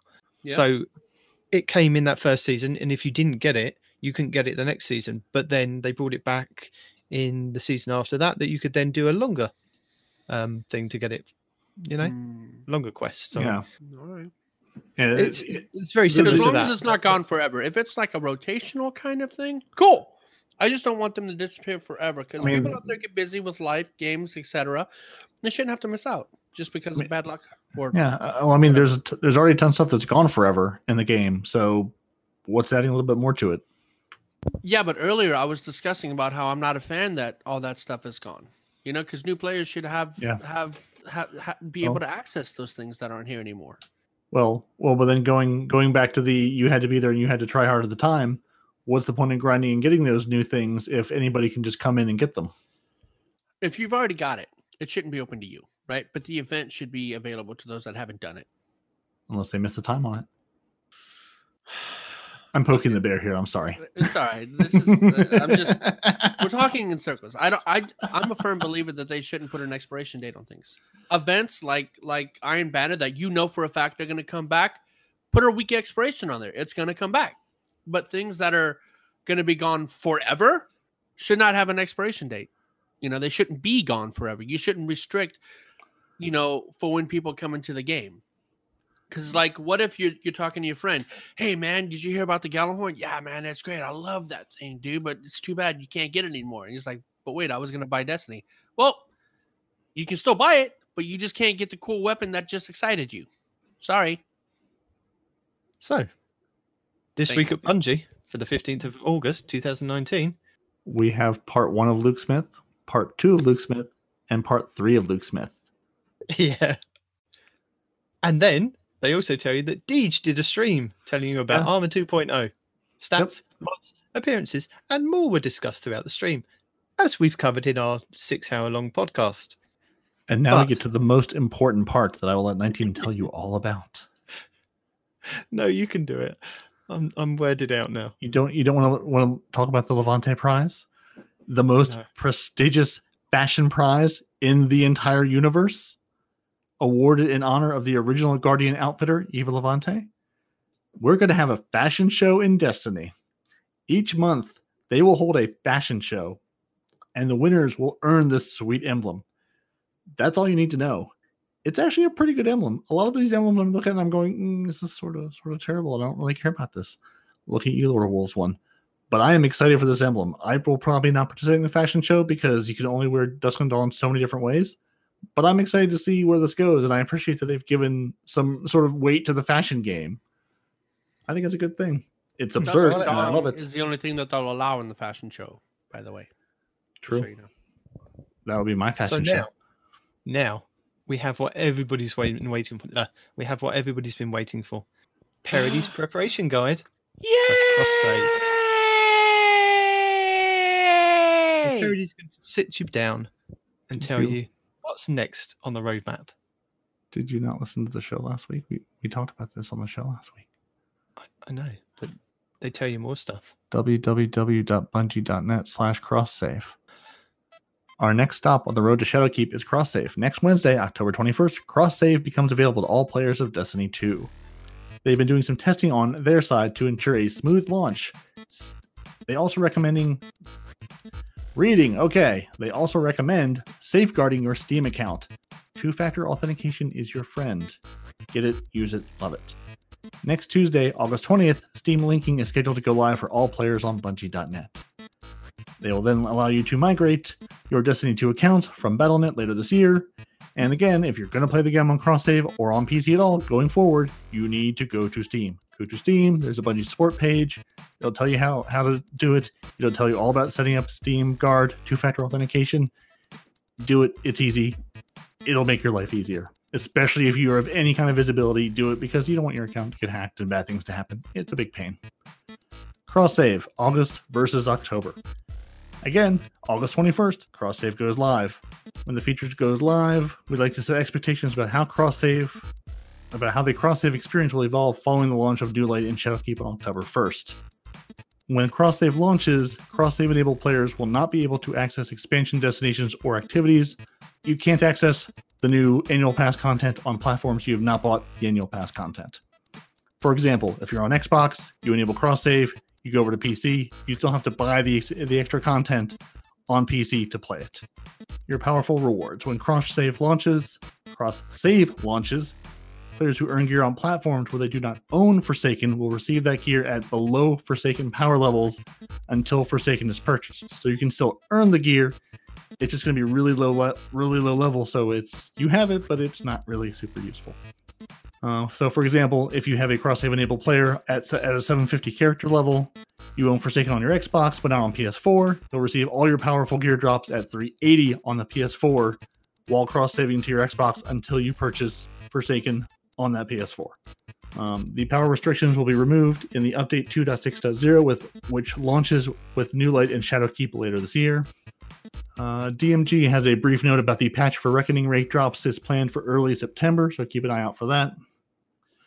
And finally, you, us, people of all ages, guardians of all types, we have made it to tips, tricks, and guides. Thank you for bearing with us this long. We appreciate it. Before we get into tips, tricks, and guides, I have the best tip. I have the best tip. Ooh, hot tips and hot takes. Houndish exclusive. This is one that I have thought of myself. This is a fresh Night Demon tip all the way from the UK to your ears. Let's hear it. So, August 21st, Crosssave is enabled. Yes, so that's Wednesday. I believe so. Yes, the 21st of August. Yes, that's 8/21 or 21/8, 22nd in the lovely land of Australia. Mm-hmm. If you're not on PlayStation 4, but you have a friend who has a PlayStation 4, badger them, hound them, get an account on PlayStation 4, jump on there, go to Xur on Friday, buy the Fated Engram, and get the Wave Splitter. Then jump back to PC or Xbox. Ooh, hot Wave Splitter tip. Don't know if it's going to work. It may still be shut off until September, October, but if you've got all the other exotics, you should technically be able to jump on a PlayStation 4, buy the Fated Engram, and it should drop you the Wave Splitter like it did accidentally a couple of months back for Xbox players, because it's only available on the PlayStation. Just saying. Good tip. We'll see if it works, or if you'll get your 17th Graviton Lance. So now you can move into tips and tricks, sorry. So now tips and tricks that don't come straight from the mind of Night Demon. Ninja Pups, the best way to farm Bright Dust in the Season of Opulence, and tips for Shadowkeep. Basically, you can go and pick up, there's an Eververse bounty for killing Hive mini-bosses. You can buy it for 3 bounty notes. The quickest way to do this is load into the Crown of Sorrow.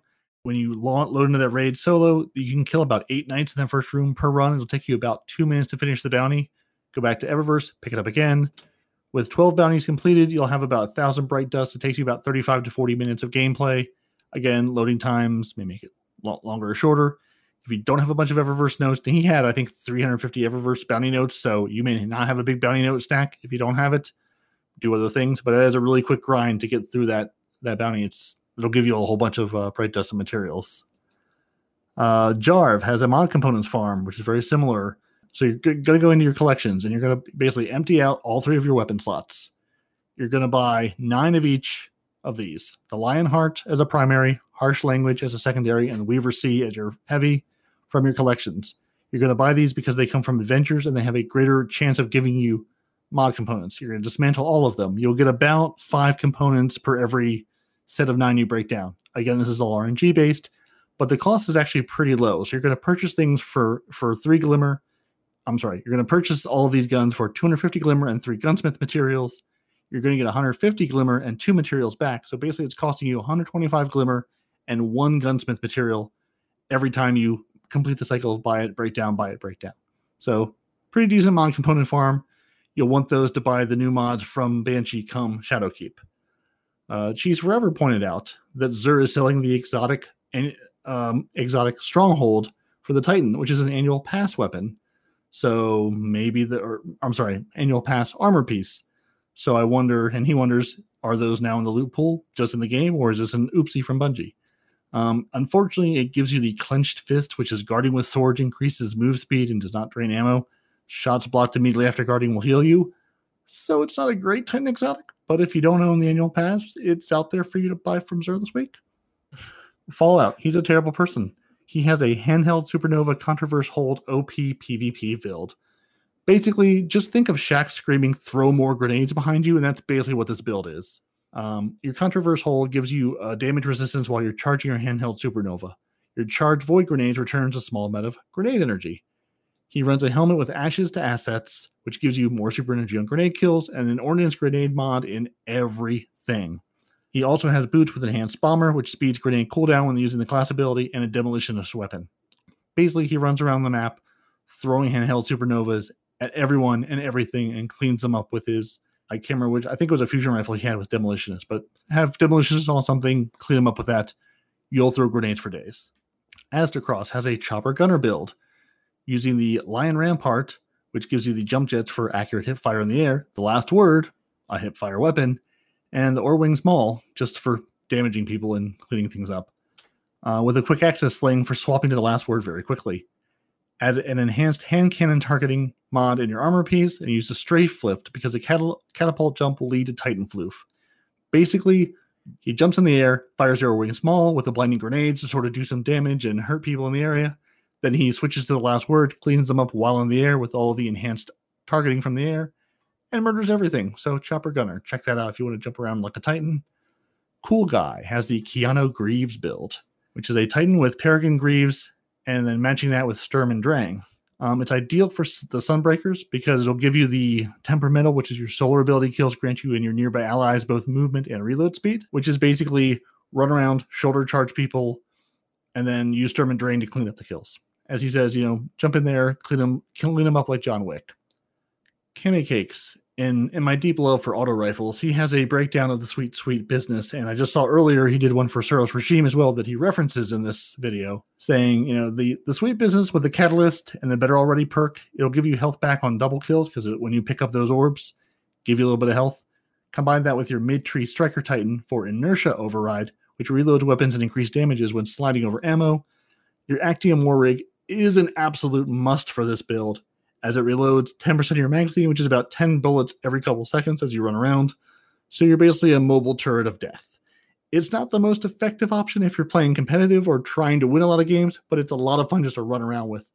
I don't know. To me, that seems way more terrifying than but the time to kill builds.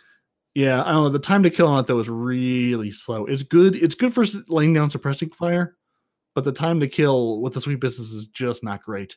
And also, Armor 2.0 means I can finally have an Actium War Rig and apply auto rifle perks to it.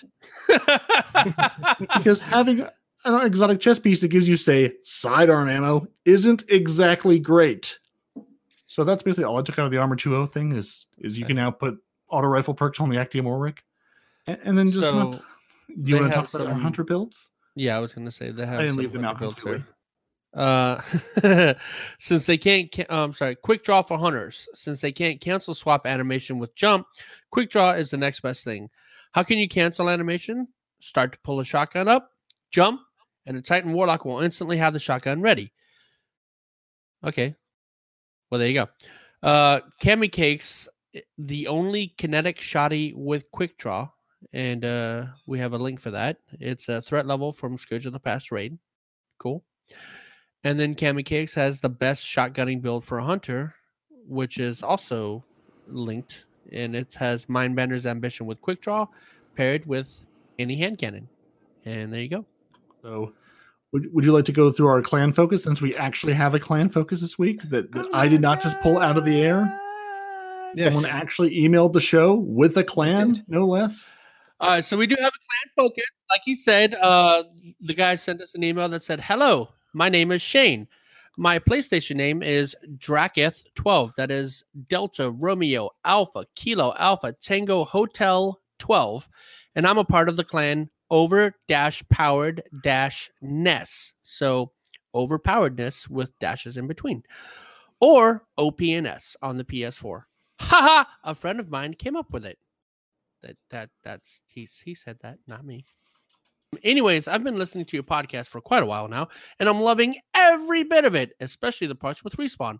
I also feel the same struggle as Respawn in Crucible with Titans. Shoulder Charge has killed me more times than I can count, and we're always looking for more Guardians to join our clan. And listening to your podcast and doing a clan spotlight, I thought, why not?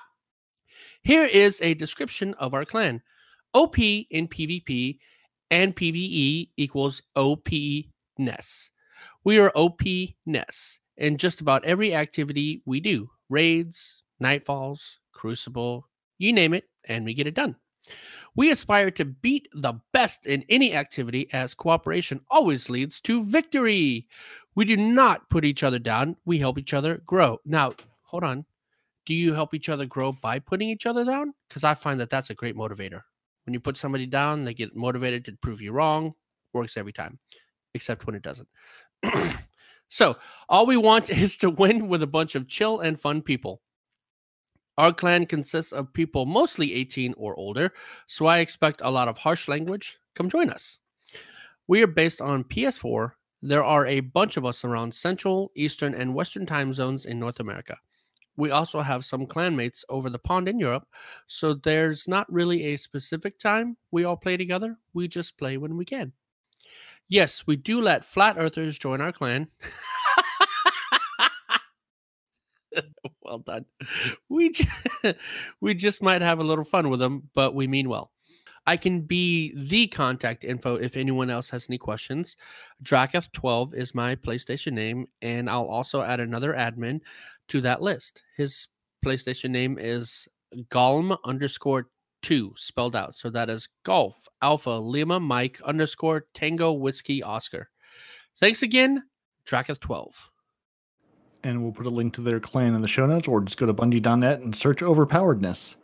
Thank you for writing in. Thank you, Draketh12, for giving us a clan to point people to, especially on PSNs, because you saved me from having to do Night Demon's homework of going and finding one myself. So I appreciate that. Thank you. For real.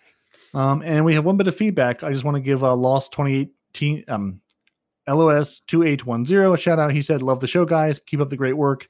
And Respawn British has nothing on classic American Night Demon. So clearly listens to the show. If you don't know what we're talking about, listen to episode 29. Really just the first 20 minutes. You can skip the rest of it. The gold is right there up top in the front. It really, really is, though. And with that, Andy, I would like to give you a special shout out this week. This will be our longest episode. I want you to enjoy each and every moment of this 6-hour opus that Night Demon will lovingly handcraft for you, or he might just give you 3.5 hours. The raw feed. It's hard to say. I It's think not it's gonna going to be be that long wrong. once you We edit it. just like Honestly, editing you out should the make it a- swearing from Respawn. You should make it well, I was passionate. I didn't mean to lose my cool. The 2-hour respawnless you edition. I also want to give a thank you to all 21 people subscribed to us on YouTube. So I am slowly becoming a YouTuber Oh, One we got person 21 now? at a No. time. Yeah, we have Oh, 21 so- whole people that listen to watch the show on YouTube, and my deepest condolences to all of you. For Well, real. I think we found a replacement in Celestial Talons for when one of us is on holiday. He Mm. can step in and take charge. You There we mean go. we found your replacement? Yeah. That Okay. authoritative British voice is what we were lacking. Right. And with that, thank you for joining us. Your Titans this week are Parody and Night Demon. Your Hunter is No One Responds in Real Life. Your Man of Many Classes and Mysteries, Celestial Talents, has joined us as well. You can email the show at twotitansandahunter@hotmail.com. You can hit us up on Twitter at twotitans_hunter. Find us on Facebook. Find us on YouTube. You can join the Frozen Clan or go join Overpoweredness over on PS4. You can find your favorite Guardians on Xbox Live. And you can probably find Celestial Talents over on the PC. So watch the show on YouTube, listen to the show on Podcoin, Apple Podcasts, Google Play, Spotify, everywhere fine podcasts are sold. And Guardians this week, give us some love. Leave us some reviews on iTunes. Leave us reviews on people. Go to people's house and just scribble Two Titans and a Hunter on their front door. Let people know about the show. I want to thank you all for joining us this week. The heat stroke has gotten to us. I think we've covered all the news. And if Luke Smith puts out part 4, we're done. Say goodbye, Guardians. Deuces, purples. Goodbye. See you later.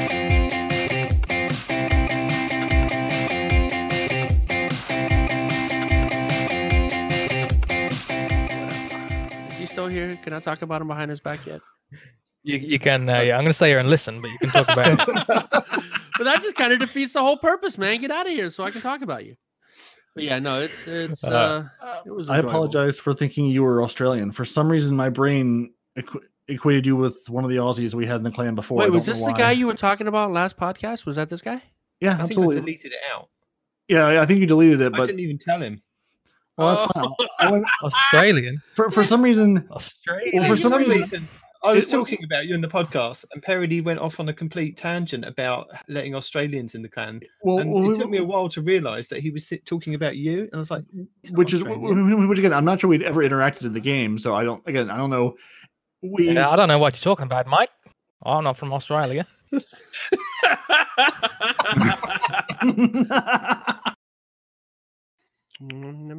I had something that I really wanted to say, but now I forgot it. Oh my goodness.